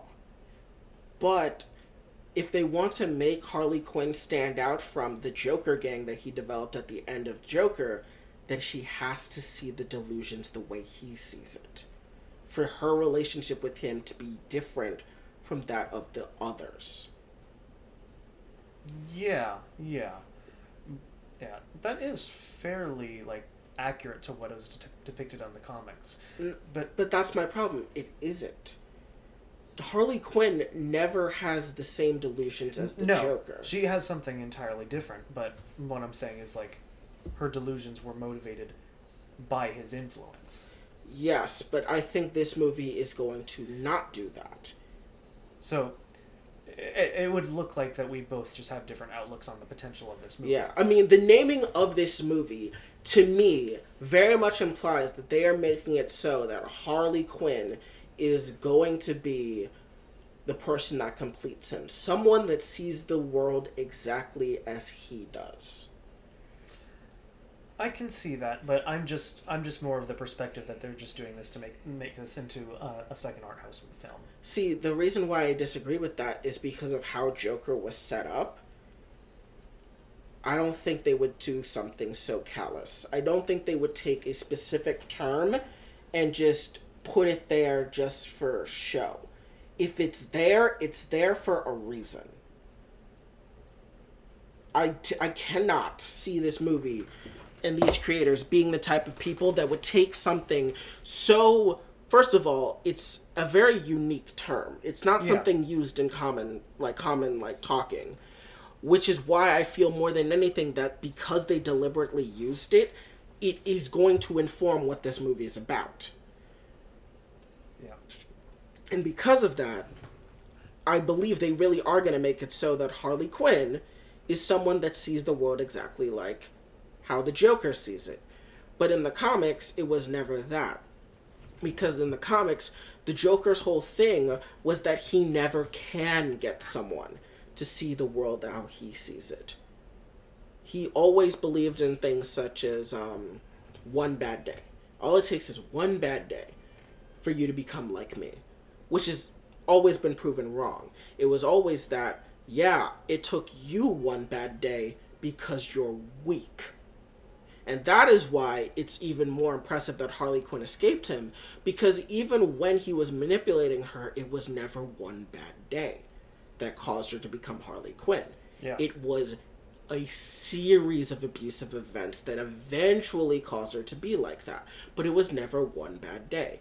It's why he constantly fails at breaking Jim Gordon. It's why he fails at breaking Batman. And why, canonically, he would fail at breaking Superman. More injustice, hate coming. But yes.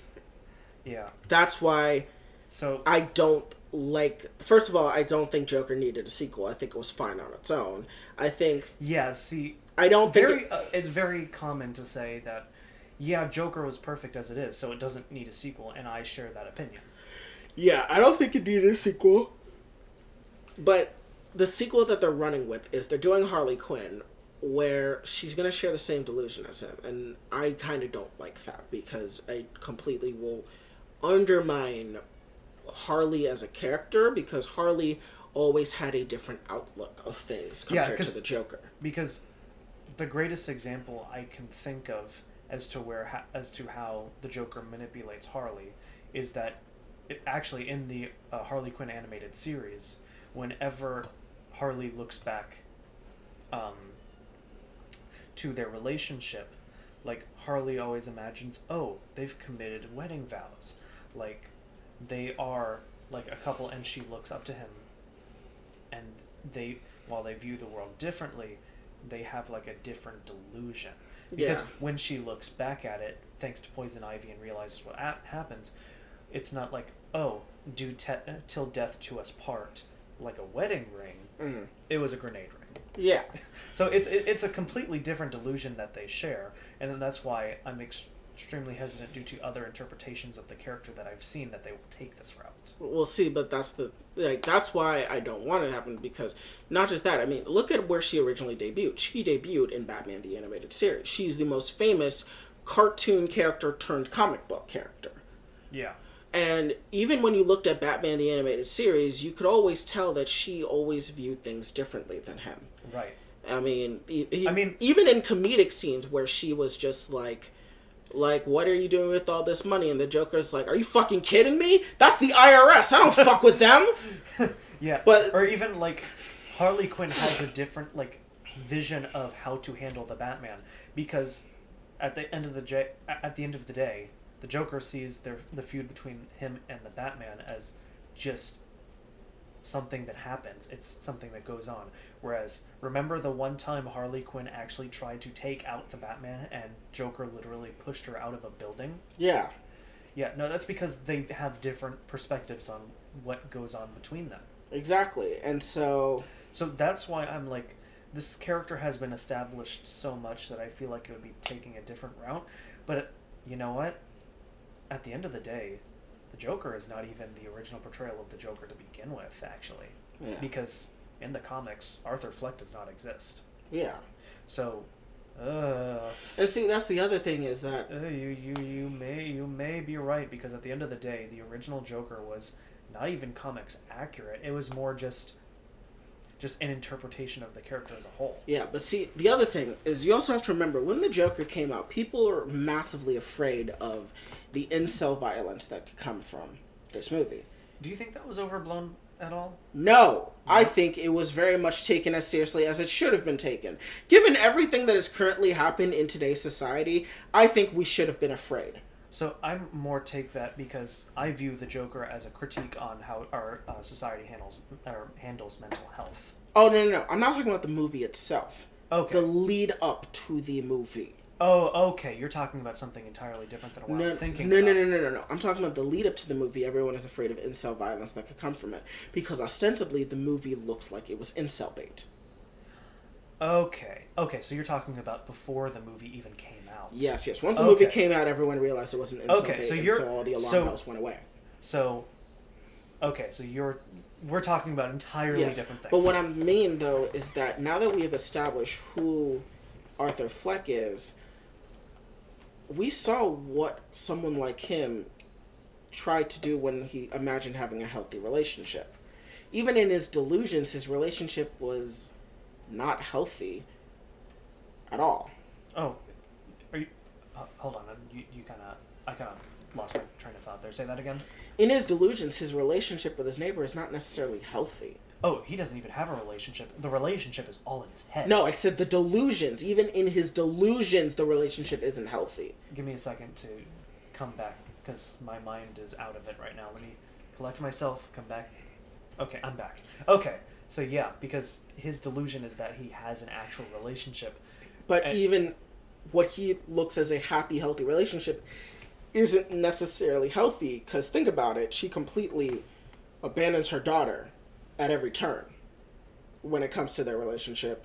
But also the fact of the matter is that he stalks her and she thinks that's hot and all this other shit. But now imagine we do get a similar relationship, except it's real and it's with an actual person. Oh yeah, because actually, yeah, now that you bring that up, this Joker's approach to romance is actually vastly different than any other interpretation. It's fundamentally broken. And that's why I feel that bringing in Harley Quinn means that we will, because this is going to be a Harley Quinn that's just as broken as he is. And it's not going to be one where he manipulates her. Oh, you don't think so? It can't be. The Joker we get in this movie manipulates people. He is always honest and upfront about everything he does in this movie, in the Joker. Yeah. He never lies. Ever. Think of any time he's lied in that movie. Yeah, no, you're right. But think about all other interpretations of Joker. That man lies like a motherfucker. Yeah. So there is no way that this Joker can be one that manipulates someone to becoming crazy. And that's why I believe the title is very purposeful. Because Harley Quinn is not going to be someone he makes crazy in this. It's going to be someone that shares his delusion. Because ultimately, at the end of the day, we are most likely going to see a scene of them sitting down in the mental ward and her analyzing him. Yeah. Unless we are entirely wrong, and this is not a reference to Harley Quinn at all, and this is a reference to an entirely separate character. Yeah. The only other character I could think of is Riddler, but since they're kind of already doing that in The Batman, I don't think we're going to get it. Yeah, no, I don't think so. And unfortunately, I doubt... Well, actually, there is one other character. He's a very obscure... He was the Joker's original sidekick before Harley Quinn. It could be that guy, but I doubt it. No, if they're gonna do a Joker 2, they kind of are obligated to bring in Harley Quinn at this point. Yeah, I know. Yeah, his name was Gagsworth A. Gagsworth, aka Gagsworth A. Gagsworthy, aka Gaggy. Now, if this was yes. Now, if this is entirely about Gaggy, shut up!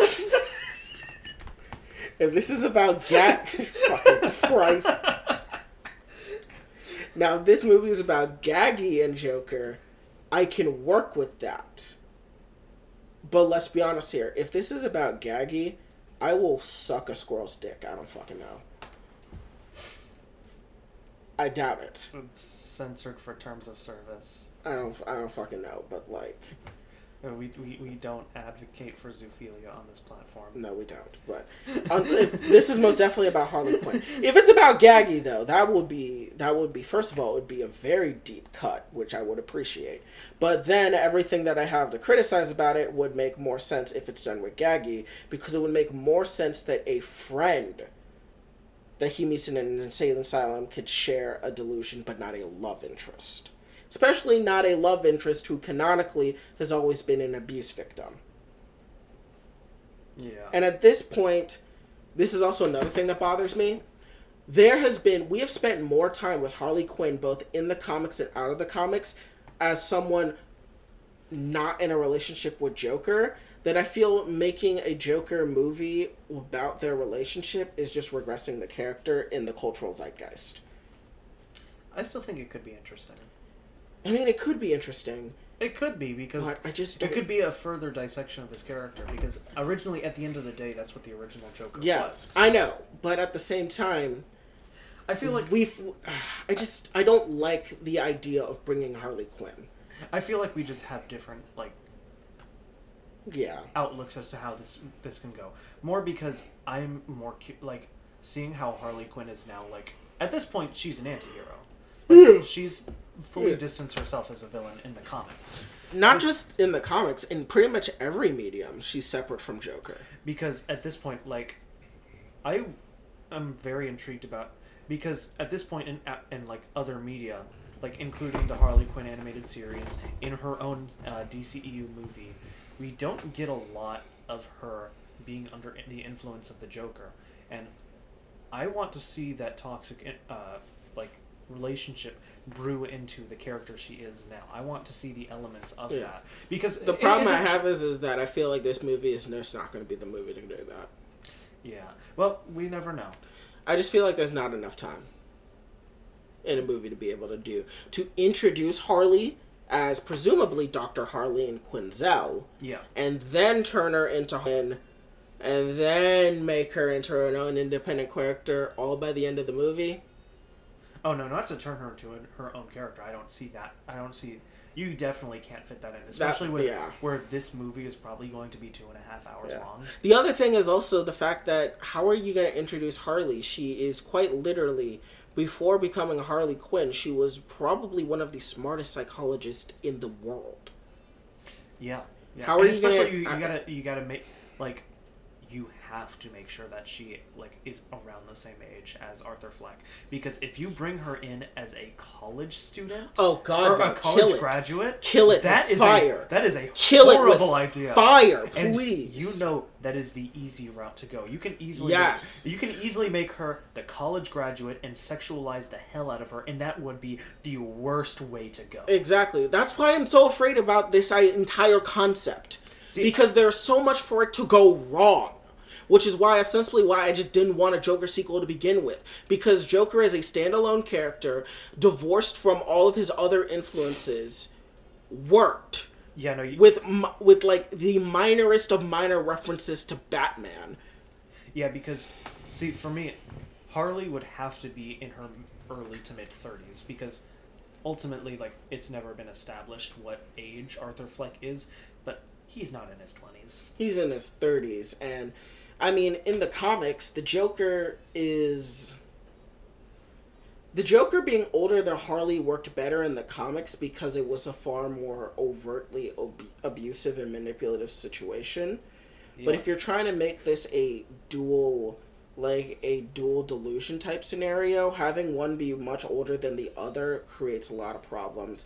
Where I guess you could say it's a compelling plot point to see, did she actually share the same delusions as him, or was she, because she was so much younger than him, manipulated into believing she had those? And that could be a compelling plot point, but I don't want that discussion to happen to begin with. Yeah, I just want to establish that they better not sexualize this character, because in the DCEU, she's a much better character in in the Suicide Squad and in her own movie, whereas in the original Suicide Squad, she was sexualized to all hell, and she was an awful character because they wrote her as a sex object first.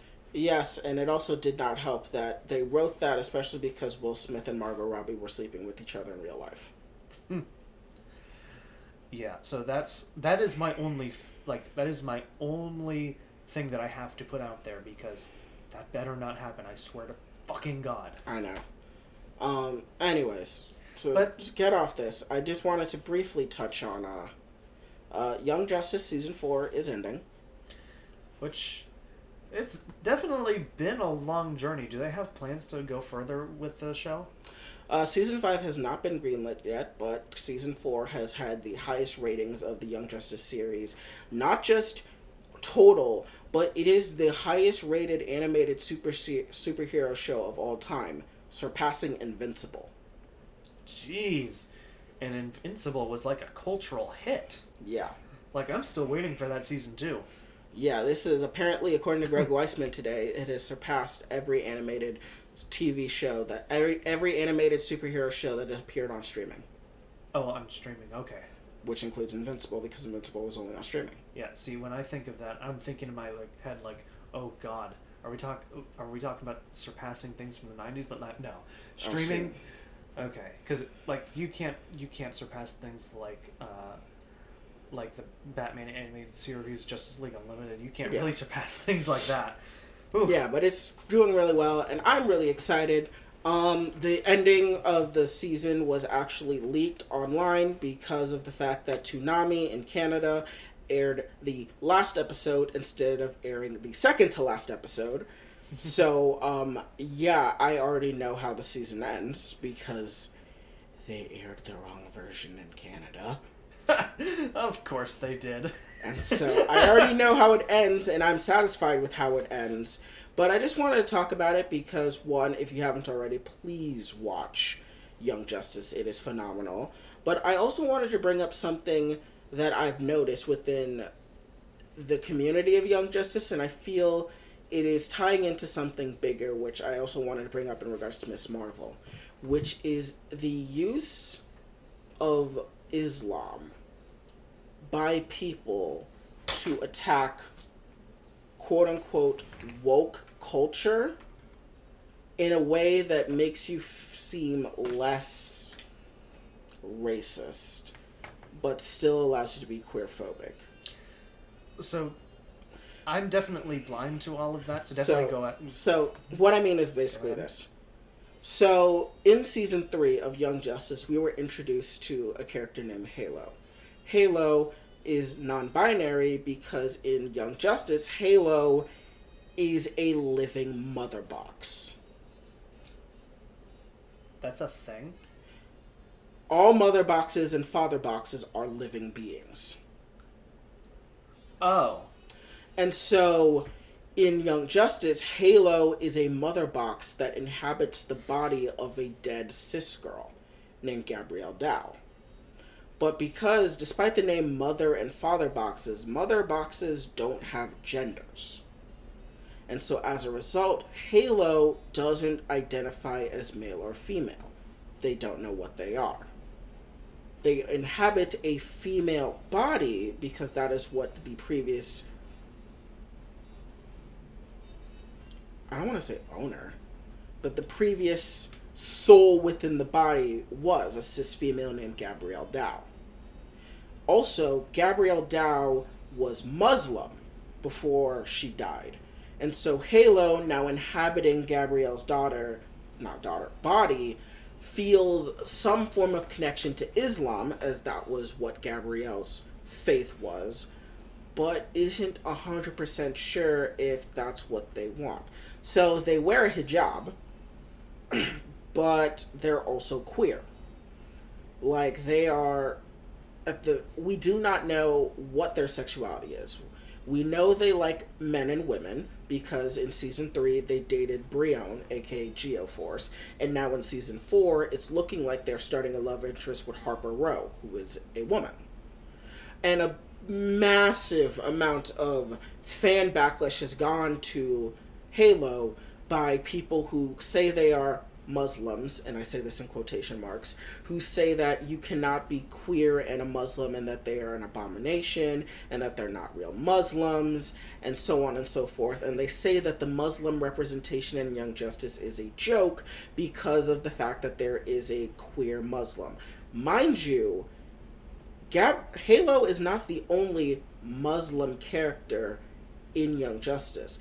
Halo is someone who is looking for solace within a religion, and Islam just happens to be the religion closest to them, so they're exploring that. If you want real Muslim representation, there's a character introduced in Zatanna arc named Khalid. Khalid is I believe he is the grandson or great-grandson of Kent Nelson, Dr. Fate.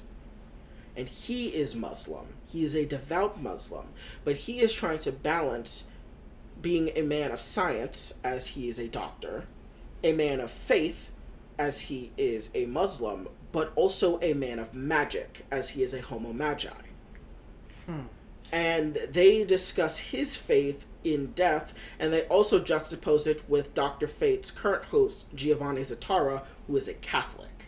So, do you see it in the way that, like, Christians view homosexuality, like fundamentalist Christians? Yes, but what I'm getting at more specifically is that given the current rise of LGBT hatred, it has not been lost on me that a sudden new area of attack towards LGBT people has now come from Muslims.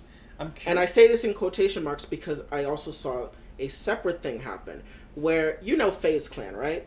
Yes, yeah. So FaZe Clan has a player named Virus. Virus is from Saudi Arabia and he is Muslim. FaZe Clan on June 1st said, "Happy Pride Month, we support all of our LGBT fans and supporters and all that." And Virus quote tweeted them and said, "I don't support LGBT people. Like, that goes against my beliefs," type thing. And there was a massive amount of people defending him. And it's not lost on me that all of a sudden now, a whole bunch of conservatives online are now using Islam as the area to attack a queer character within Young Justice. And I wouldn't be surprised that if we see a queer character in Ms. Marvel, the same things are going to be levied. I've already seen people gearing up saying that Islam is already being treated badly in Ms. Marvel by the fact that there were characters that the mom is strict and shown as in a bad light because she's Muslim. Despite the fact that if you've actually watched Ms. Marvel, being Muslim is not the problem, as Kamala is Muslim. Her family are Muslim, and so far, no one brings up Allah or the Muslim religion as to why there's conflict. Because, yeah. They straight up, they say Bismillah all the time in a positive way. I had a thought, but it's escaping me now.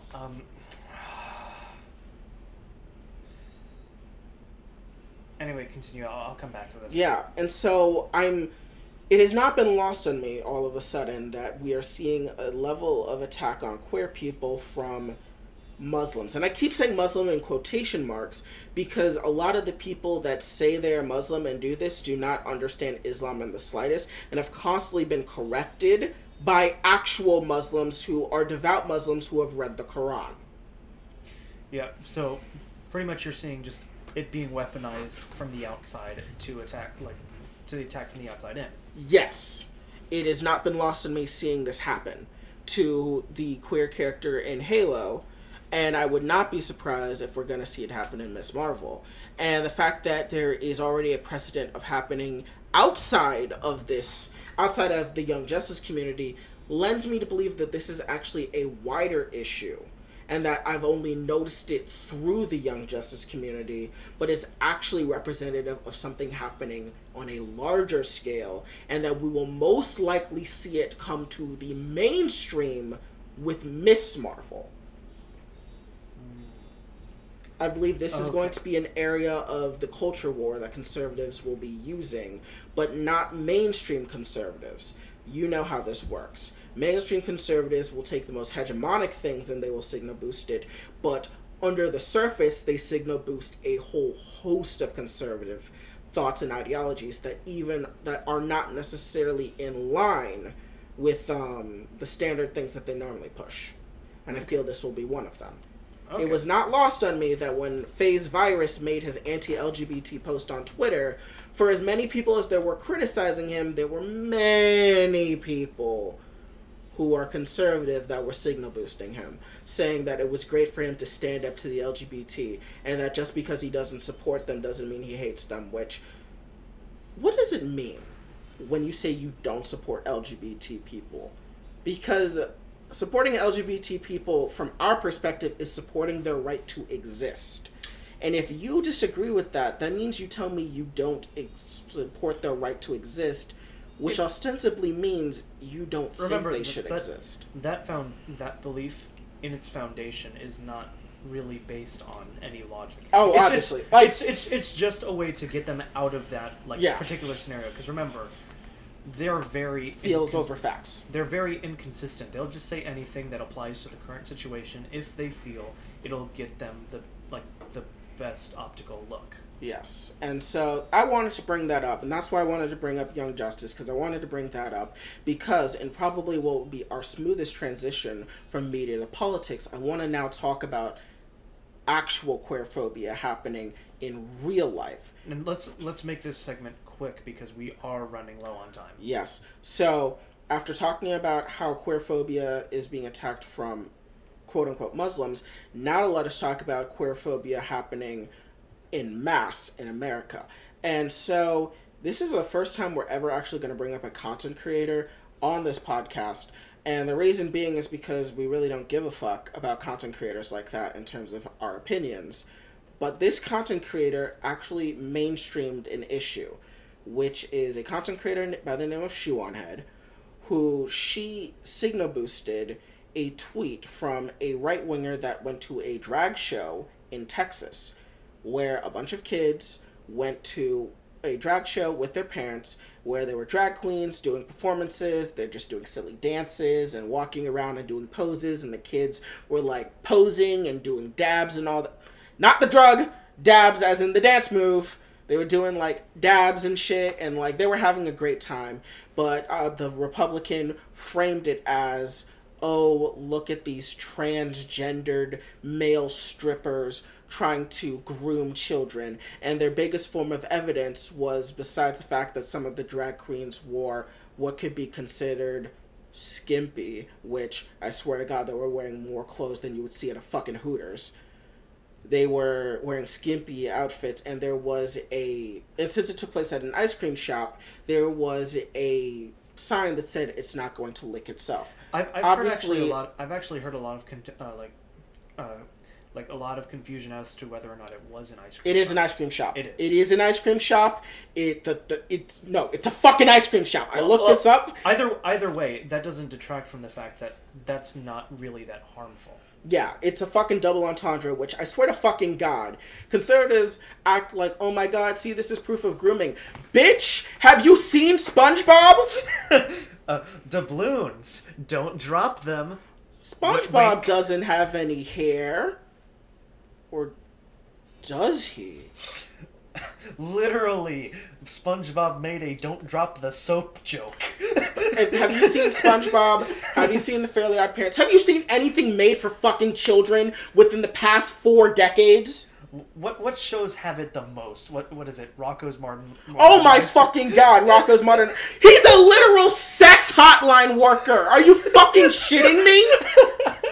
I love Rocco's Modern Life, but Rocco's Modern Life is the most overly sexual kids show that has gotten away with that shit. His best friend is fucking named Heifer! Are you fucking shitting me? Come on! All of that is to say that Shoeonhead signal boosted and tried to say that yes, these drag queens are inappropriate and they are grooming children. And it caused a massive discourse on Twitter, which then resulted in Tucker Carlson picking up the segment. Now you're probably thinking, Shiny, are you sure Tucker Carlson picked this up because of Twitter? And the answer is yes, and I know this because I've actually met someone and talked to them before who has talked about the fact that Tucker Carlson does in fact look at Twitter a lot, but specifically he follows queer Twitter and TikTok accounts so he can build arguments against them. Which does make sense. A lot of content creators actually look up people on the other side to know what's going on. Yes, and Tucker Carlson is one of them.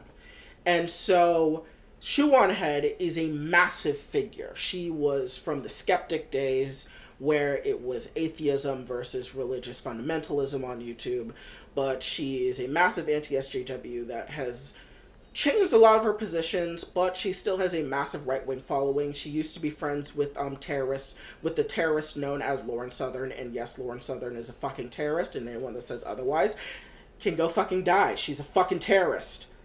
But she was friends with her, and so Shoe on Head has a massive audience, a massive conservative audience that reaches to many massive conservative figures, such as the people at the Daily Wire. And thus, it is not far-fetched to believe that something that she signal boosts would reach the ears of someone like Tucker Carlson.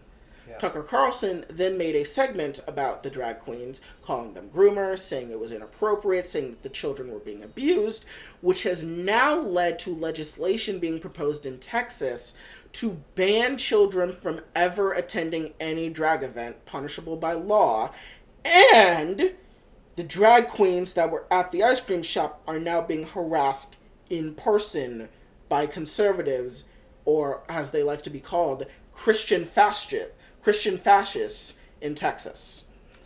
All of this is to say is that queerphobia in America is reaching a level that at this point it would be irresponsible of us not to talk about, and would be irresponsible to say that we are not looking at the beginning steps of a queer genocide. Because that's exactly what's happening. So, unfortunately, you can easily say things like, oh, this is only impacting, a minority of a minority of a minority of people who would ever even take kids to drag shows. And that's how it starts. It always starts with little things every single time. I'm gonna go on a massive stretch here, but please follow me. Mm-hmm. Remember, they first did little things like the armbands, and then they moved to the ghettos, and then we moved to the camps. I'm skipping a lot of steps, but you can see the analogy I'm going for here. Now, okay. At the end of the day, I don't think we're going to get queer camps or anything, but at the end of the day, let's also not forget that it happened once, and history does have the tendency to repeat itself. Listen, this is actually, what you're saying actually comes from a poem by Pastor Martin Nmoye. I don't know how to pronounce his name. Don't tell me I just quoted someone without even knowing who they were. But they said this. This is a poem written during the Holocaust. First they came for the communist, and I did not speak out, because I was not a communist. Then they came for the socialist, and I did not speak out, because I was not a socialist. Then they came for the trade unionists, and I did not speak out, because I was not a trade unionist. Then they came for the Jews, and I did not speak out, because I was not a Jew. Then they came for me, and then there was no one left to speak for me. And so, what group did he was he a part of?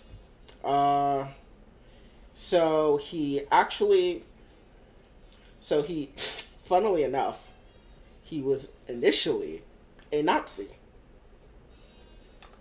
Actually, that doesn't strike me as surprising, yeah. He was a Nazi who rebelled against the Nazis because of their targeting of the church. Okay, so that makes sense why he was on the last on that ladder. Okay, mm-hmm. Okay. So, send me that later, because I do with the upcoming queer hatred, I do want to learn more about what's it called? the early stages of the rise of German fascism. Yeah, so basically, he was a former Adolf Hitler supporter, and then eventually, after they came for the church, he realized very quickly he was very wrong. And he was imprisoned for it in a prison camp, and inevitably he was freed, and he then went on to completely change his advocacy.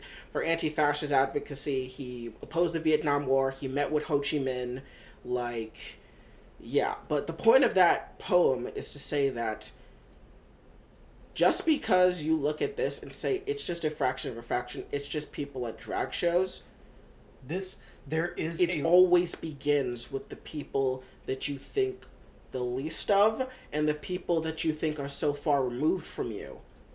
But this shit happens fast. The Holocaust happened in less than 10 years. Yeah.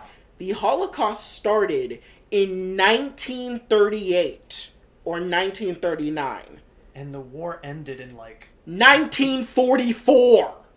Yeah. Yeah, no, that is fast. It is dangerously fast considering how many people died in the Holocaust? 6 million. That number seems low than I remember. Stalin killed more people. Okay, there we go. Okay. Stalin killed nearly double people by shipping them off to Siberia. Okay, that's... Okay. No. Holocaust killed 6 million people. I could have sworn that number was higher, but yeah, you're right. Okay. Yeah, no. They killed 6 million in what is basically 6 years. Jesus Christ, imagine killing 6 million people. Exactly. But also remember that their reign spanned a massive amount of Europe. Yes. Not just Germany. However, you get what I'm coming from. Oh, yeah. Yeah, no, I understand. And that is definitely feasible nowadays, considering how big the U.S. population is. Exactly. Now, I don't want to say that we're on that track, but we are definitely on a track. We are on a track to... Because at the end of the day, I don't think we're going to see, multi-million numbers of people dying to camps. Wait, sorry, correction. It was more than 6 million. It was just 6 million Jews alone. That was it. I knew that number was low. It was 6 million Jews. There was probably more that was killed, but still, the Soviets killed more under Stalin. The other groups that were killed was the Romanis, the Poles, Soviets, Jehovah's Witnesses, black people, the disabled, and homosexuals. Okay. But we are definitely on a path, and the signs are there. Oh, and sorry, never mind. The Holocaust era is considered to have started in 1933. While the Holocaust era started in 1933 and ends in 1945, however, the death camps and such did not start until the very late 1930s. Okay. So that would be when they would start recording those deaths. Yes. Okay. But still, fact of the matter is that this is definitely the precursor But that's still to your point. 5 years to escalate from the beginning to the start of the 1933 to around 1938 is about 5 years. So your point is still accurate. Yeah, before they ramped up to just full on murdering people. Yeah, and God, and it should not be lost on us that last year was one of the highest years in terms of violence against trans people. Yeah, and ultimately we are seeing a related rise in online content creators advocating for queer people to move out of red states. Yes. Which ultimately, at the beginning from the outside could look as very callous, because the just move argument has been very criticized for its lack of sympathy and a general awareness of people's situations.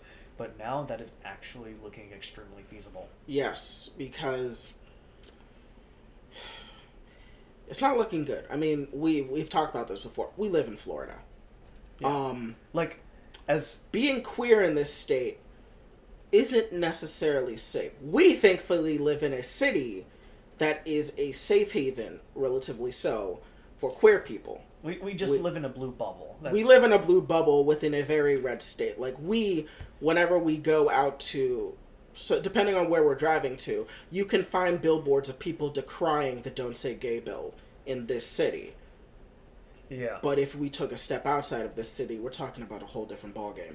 Mm-hmm. Yeah, definitely. And so, like, even as, like, for, like, straight cis men, if you're a minority, you're 5 years down the line, honest to God. Yes, and while Sovereign may be a straight cis man, he is still very much in danger of racial violence. I'm doubly fucked, as I am not straight, and I am a minority, but I am cis. Yeah.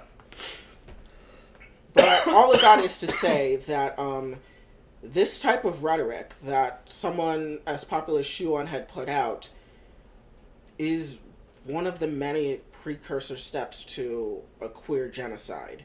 And the fact that we're seeing so many avenues of attack towards queer people, calling them groomers, constantly just like saying anything related to queer culture is akin to a pedophilic Trojan horse. The fact that people are attacking queerness by using and invoking religious freedom, all of this is to say that queer people are in trouble. And if you are queer, you should be defending yourself, first and foremost.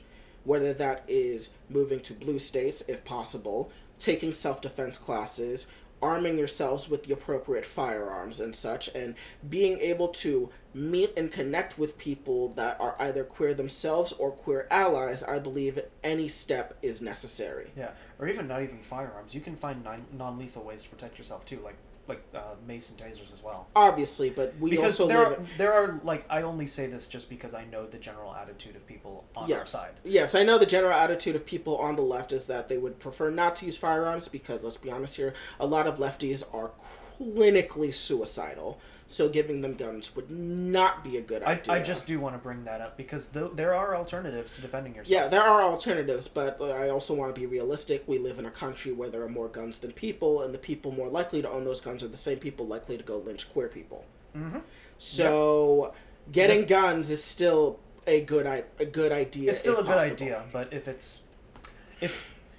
you feel it necessary to go out for alternative, those do exist. And please don't let your squeamishness be an excuse, please, for the love of God.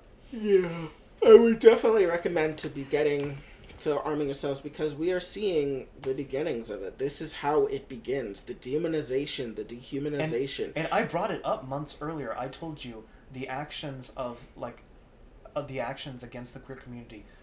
I'm seeing the signs. Didn't I say this earlier? I said this. The signs are there. I was 100%, and I'm probably going to be 100% correct. Yeah, no, you are absolutely right. We are seeing the beginning signs of what is effectively a queer genocide. And now a lot of people think, oh my god, genocide, that's so like, wow, you're being so hyperbolic, or you're being so dramatic or alarmist. We're literally seeing a cultural genocide. Well, the equivalent of a cultural genocide, as we can call it, because a sexual or queer genocide isn't actually definitional, or doesn't exist definitionally. But what we mean by that is there are people out there that believe that there should be a net, like, lower in general number of queer people.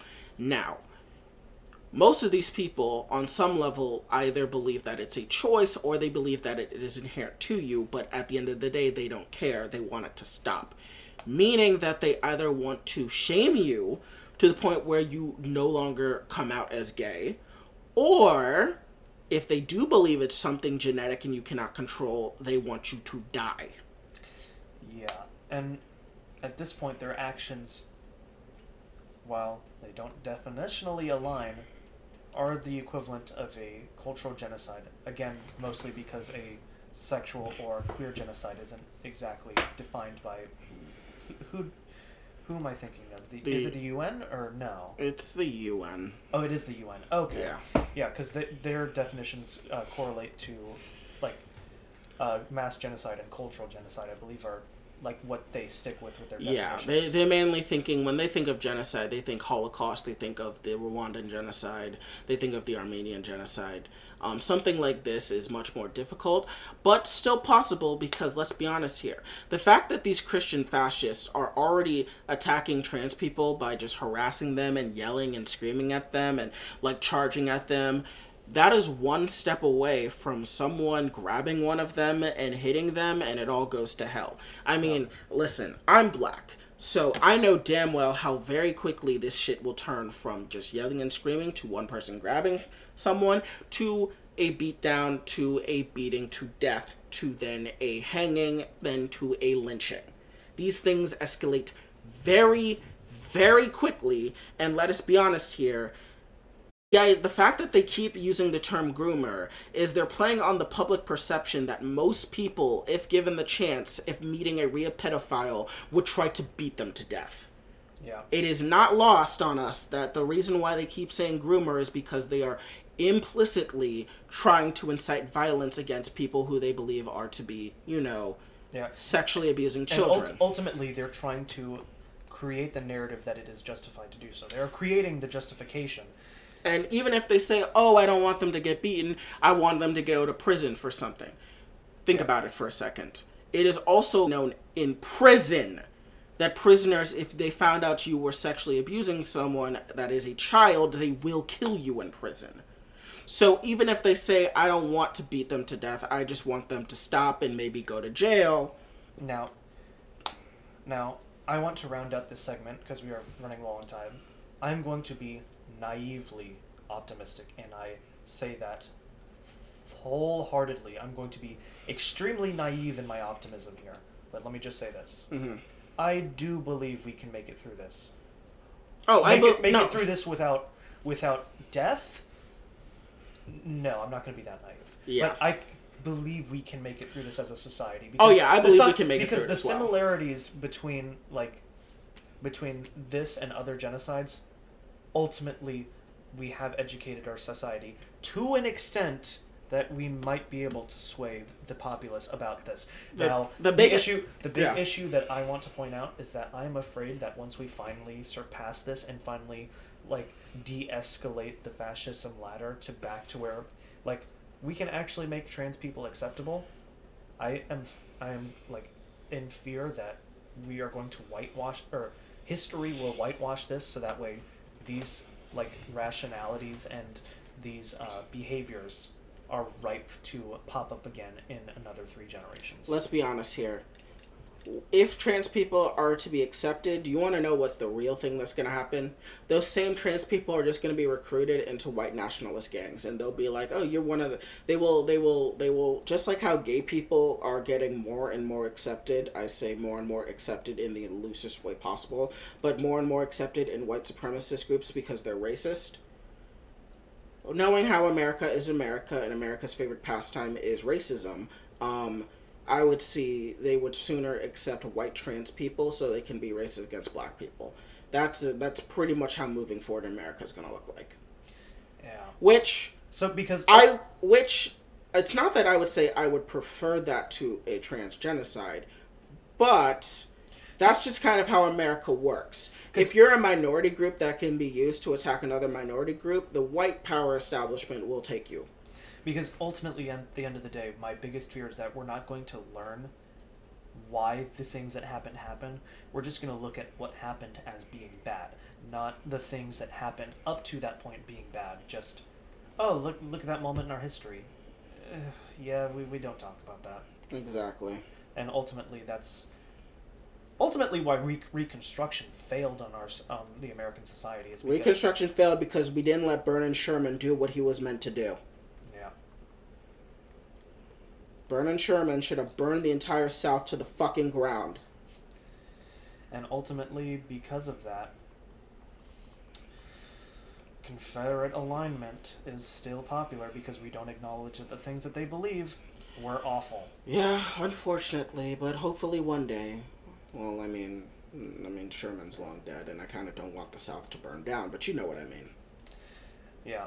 So ultimately, I do want to wrap up the podcast relatively on time today, so the one thing that we should bring up really quickly, though, is the recent planned assassination attempt on Supreme Court Justice Brett Kavanaugh. So I think it was today. Yeah, it was today. There was a man motivated by the leaked Roe v. Wade decision with a zip-ties knife and handgun, as well as pepper spray to go and assassinate Kavanaugh.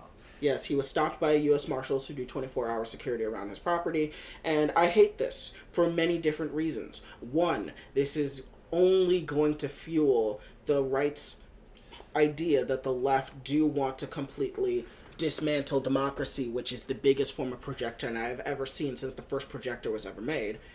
But also, this is also going to really divide people. And even though every day I do hope and pray that Brett Kavanaugh dies a horrible, brutal death, I don't want him to be murdered. I would much rather he have a heart attack. Yeah. So, as far as how I view this... In Roblox. I would like him to have a heart attack in Roblox. I would like him to die of a heart attack in Roblox. Ultimately, I view this as ultimately, this is just a symptom of what's going on because of their actions. Ultimately, their inability to, not only, attend to America's needs, but to progress as a society will further radicalize people. And we see it on both sides. I mean, more we see so on the right, but now we're getting instances like this, and this is just going to blow up in our face. Yeah. And ultimately, we are going to have more instances like this. It's not going to change. So ultimately, we have to prepare ourselves to be able to distinguish us from them as far as, the movement we want to create. Yeah. Because at the end of the day, the instances like this should be easily condemnable. But this will happen because, unfortunately, society is so much shit that people are going to be easily radicalized like this. Even on our side. Yeah. And this is also because, we also say this because we do not like stochastic violence. And let's be honest here, that leaking of it, which despite the fact that we believe that this was leaked by conservatives, still encouraged the level of stochastic violence. Yeah. And with all that being said, I do want to round out with one more. Breaking news? The Supreme Court decision was that federal officers are now immune to lawsuits regarding to them violating their constitutional rights. Okay. Do you want to talk about that for 2 minutes, or? Basically, all that I would have to say about that is this is just another level of the fact that Republicans are evil, and they are fascist, and they are trying to destroy democracy, because the ability to stop federal agents from being held accountable for when they take away your rights is another step in ensuring that they can do whatever the fuck they want to you, which plays into the fact that we have been talking about the fact that most of these Republicans also are for a queer genocide, and they want the destruction of democracy, which would entail being able to silence people opposing them. Okay. This is just another level of them being ontologically evil, and that they probably need to be stopped by getting jailed for all the crimes that they've committed and getting booted out of every election because we vote them out. Please do not commit violence. We've just talked about why that is bad. Please do not do so. Okay. If anything, please hope for them to all get collective heart attacks in Roblox. Alright, so with all of that being said, I do want to round out the podcast with a teaser for what we might be talking about next week. So, we will be seeing this January 6th committee coming out with public hearings, 2 actually, in the next week. Yes. So, we will be covering that. Funnily enough, it has been pointed out that Fox News will not be broadcasting this because the facts do not apply to them, even though Fox Business is going to be hosting it, or playing it. Which is, Remember, feels over facts with these people. Also, we will be talking about more Kenobi, more Miss Marvel. We will also talk about, I guess we'll talk about Young Justice ending. Yeah. We won't talk about this next week, but eventually we will be talking about Trump and his two children, Ivanka and Trump Jr., testifying against the New York State civil investigation. Oh yeah, but that's in July. Because of the subpoena that he failed to respond to. Yeah. Either way, take care of yourselves, people. Honestly. Yeah, definitely. This was, I would say, as always, the first half of the podcast is always fun, but ultimately... We talk about politics because it's important and how we want you people to vote. We tell you about all of these dire and really scary things, not to make you feel that there's nothing to be done, but to inspire you to go out and do something. As a matter of fact, we've had 3 primary cycles already in the past few months, and we have had a solid amount of progressives actually win. So hell, I think there, whose seat is in danger? Is it Greg Abbott? But he's going as Beto. I was more thinking about the Senate. The Senate. Sorry. So I'm trying to think. Most likely doesn't stand a chance, but what's his name? Dentist. Very goofy. Louis Gohmert? No. Wait. No, is he the dentist? He's a doctor of some kind. Had a father who was very prominent in politics, ran for president in 2012. Rand Paul. Yeah. Yeah, no, he's going to be going up against a progressive in the general election, which I don't know if he's going to win, but based on his campaign, he may have a shot. The Pauls have kind of fallen out in terms of conservative. In terms of the conservative, dynasties and in terms of permanent conservatives, the Pauls have kind of died out. They were more popular during the early 2010s. But in the Trump era, they kind of really fell out of favor as they did not radicalize as quickly as the party did. Was I correct? Was he a doctor of some kind, right? I don't fucking remember. They're all kind of fucking jokes to me. Yeah, they are. They kind of are. But yes, we tell you these things to go out and vote. We tell you these things to go out and do things like mutual aid. We tell you to go out and just advocate for the things you believe in, to protect people as much as you can. Because at the end of the day, we are seeing, in the primaries, we actually have seen people who believe in the things that we believe in actually win. And if we can carry that to the primary or to the generals, well, yes, we are going to be gerrymandered to hell, and it's going to be a rough ride. It's entirely possible. If we get 1 or 2 people in, at the very least, on both parts of Congress, we can stave off the fall of democracy for another 2 years. Yes, and we can make our movement more and more popular. Remember, just bringing in the squad popularized progressivism so much. Not just bringing in the squad, from Bernie just existing. And his movement established what later the squad would believe in. Exactly. So, please, don't give up hope. Yes. We are most likely going to lose the House. Or no, the Senate. The Senate is almost a guarantee. We might lose the House. But ultimately, doomerism will never change our outcomes for the better. Yes. Because say we do end up in the fall of democracy. Do you really want to just roll over and die when that happens? Because that's not what I'm fucking doing. Yeah, Even in the worst case scenario, fight! Yeah. There should never be a point in time where you just give up and roll over and die. You should always fight. Yeah, because ultimately, at the end of the day, even though I do have dual citizenship, this is America here. Exactly. This is where, well, I hate to be cliche, but this is the land of opportunity. But also, think about it. The term, if it could happen, it can't happen. It can't happen here. No, if it can happen here, it can happen anywhere. And let's be honest here. The only reason why the Nazis failed was because there were more powerful countries that can stop them. There aren't many countries that can stop America. Yeah. Unless China decides to... if China Why the fuck are you even bringing up China? We know they're fascist too. Yeah. No. The only thing that can take us out at this point are other fascists. Yeah, see, and that's not the world I want to live in. So... Yeah, no, because let's just face it here. People are projecting that their economy is going to overtake ours, and I do not want to see that day. That day is coming very quickly. So, especially considering that, I hate to say it, but their green energy projects are working much faster than ours, and that is an absolute embarrassment. Yeah, because unfortunately for us, our conservative and fascists are not. Well, it's never that conservatives and fascists are pragmatic. It's just that ours is just brain dead retarded, while theirs is just brain dead. Exactly. Anyways, you will catch us next week. Yep. Have a good night, everybody. Stay hopeful, and we will see you guys next week. Good night. See ya. Bye.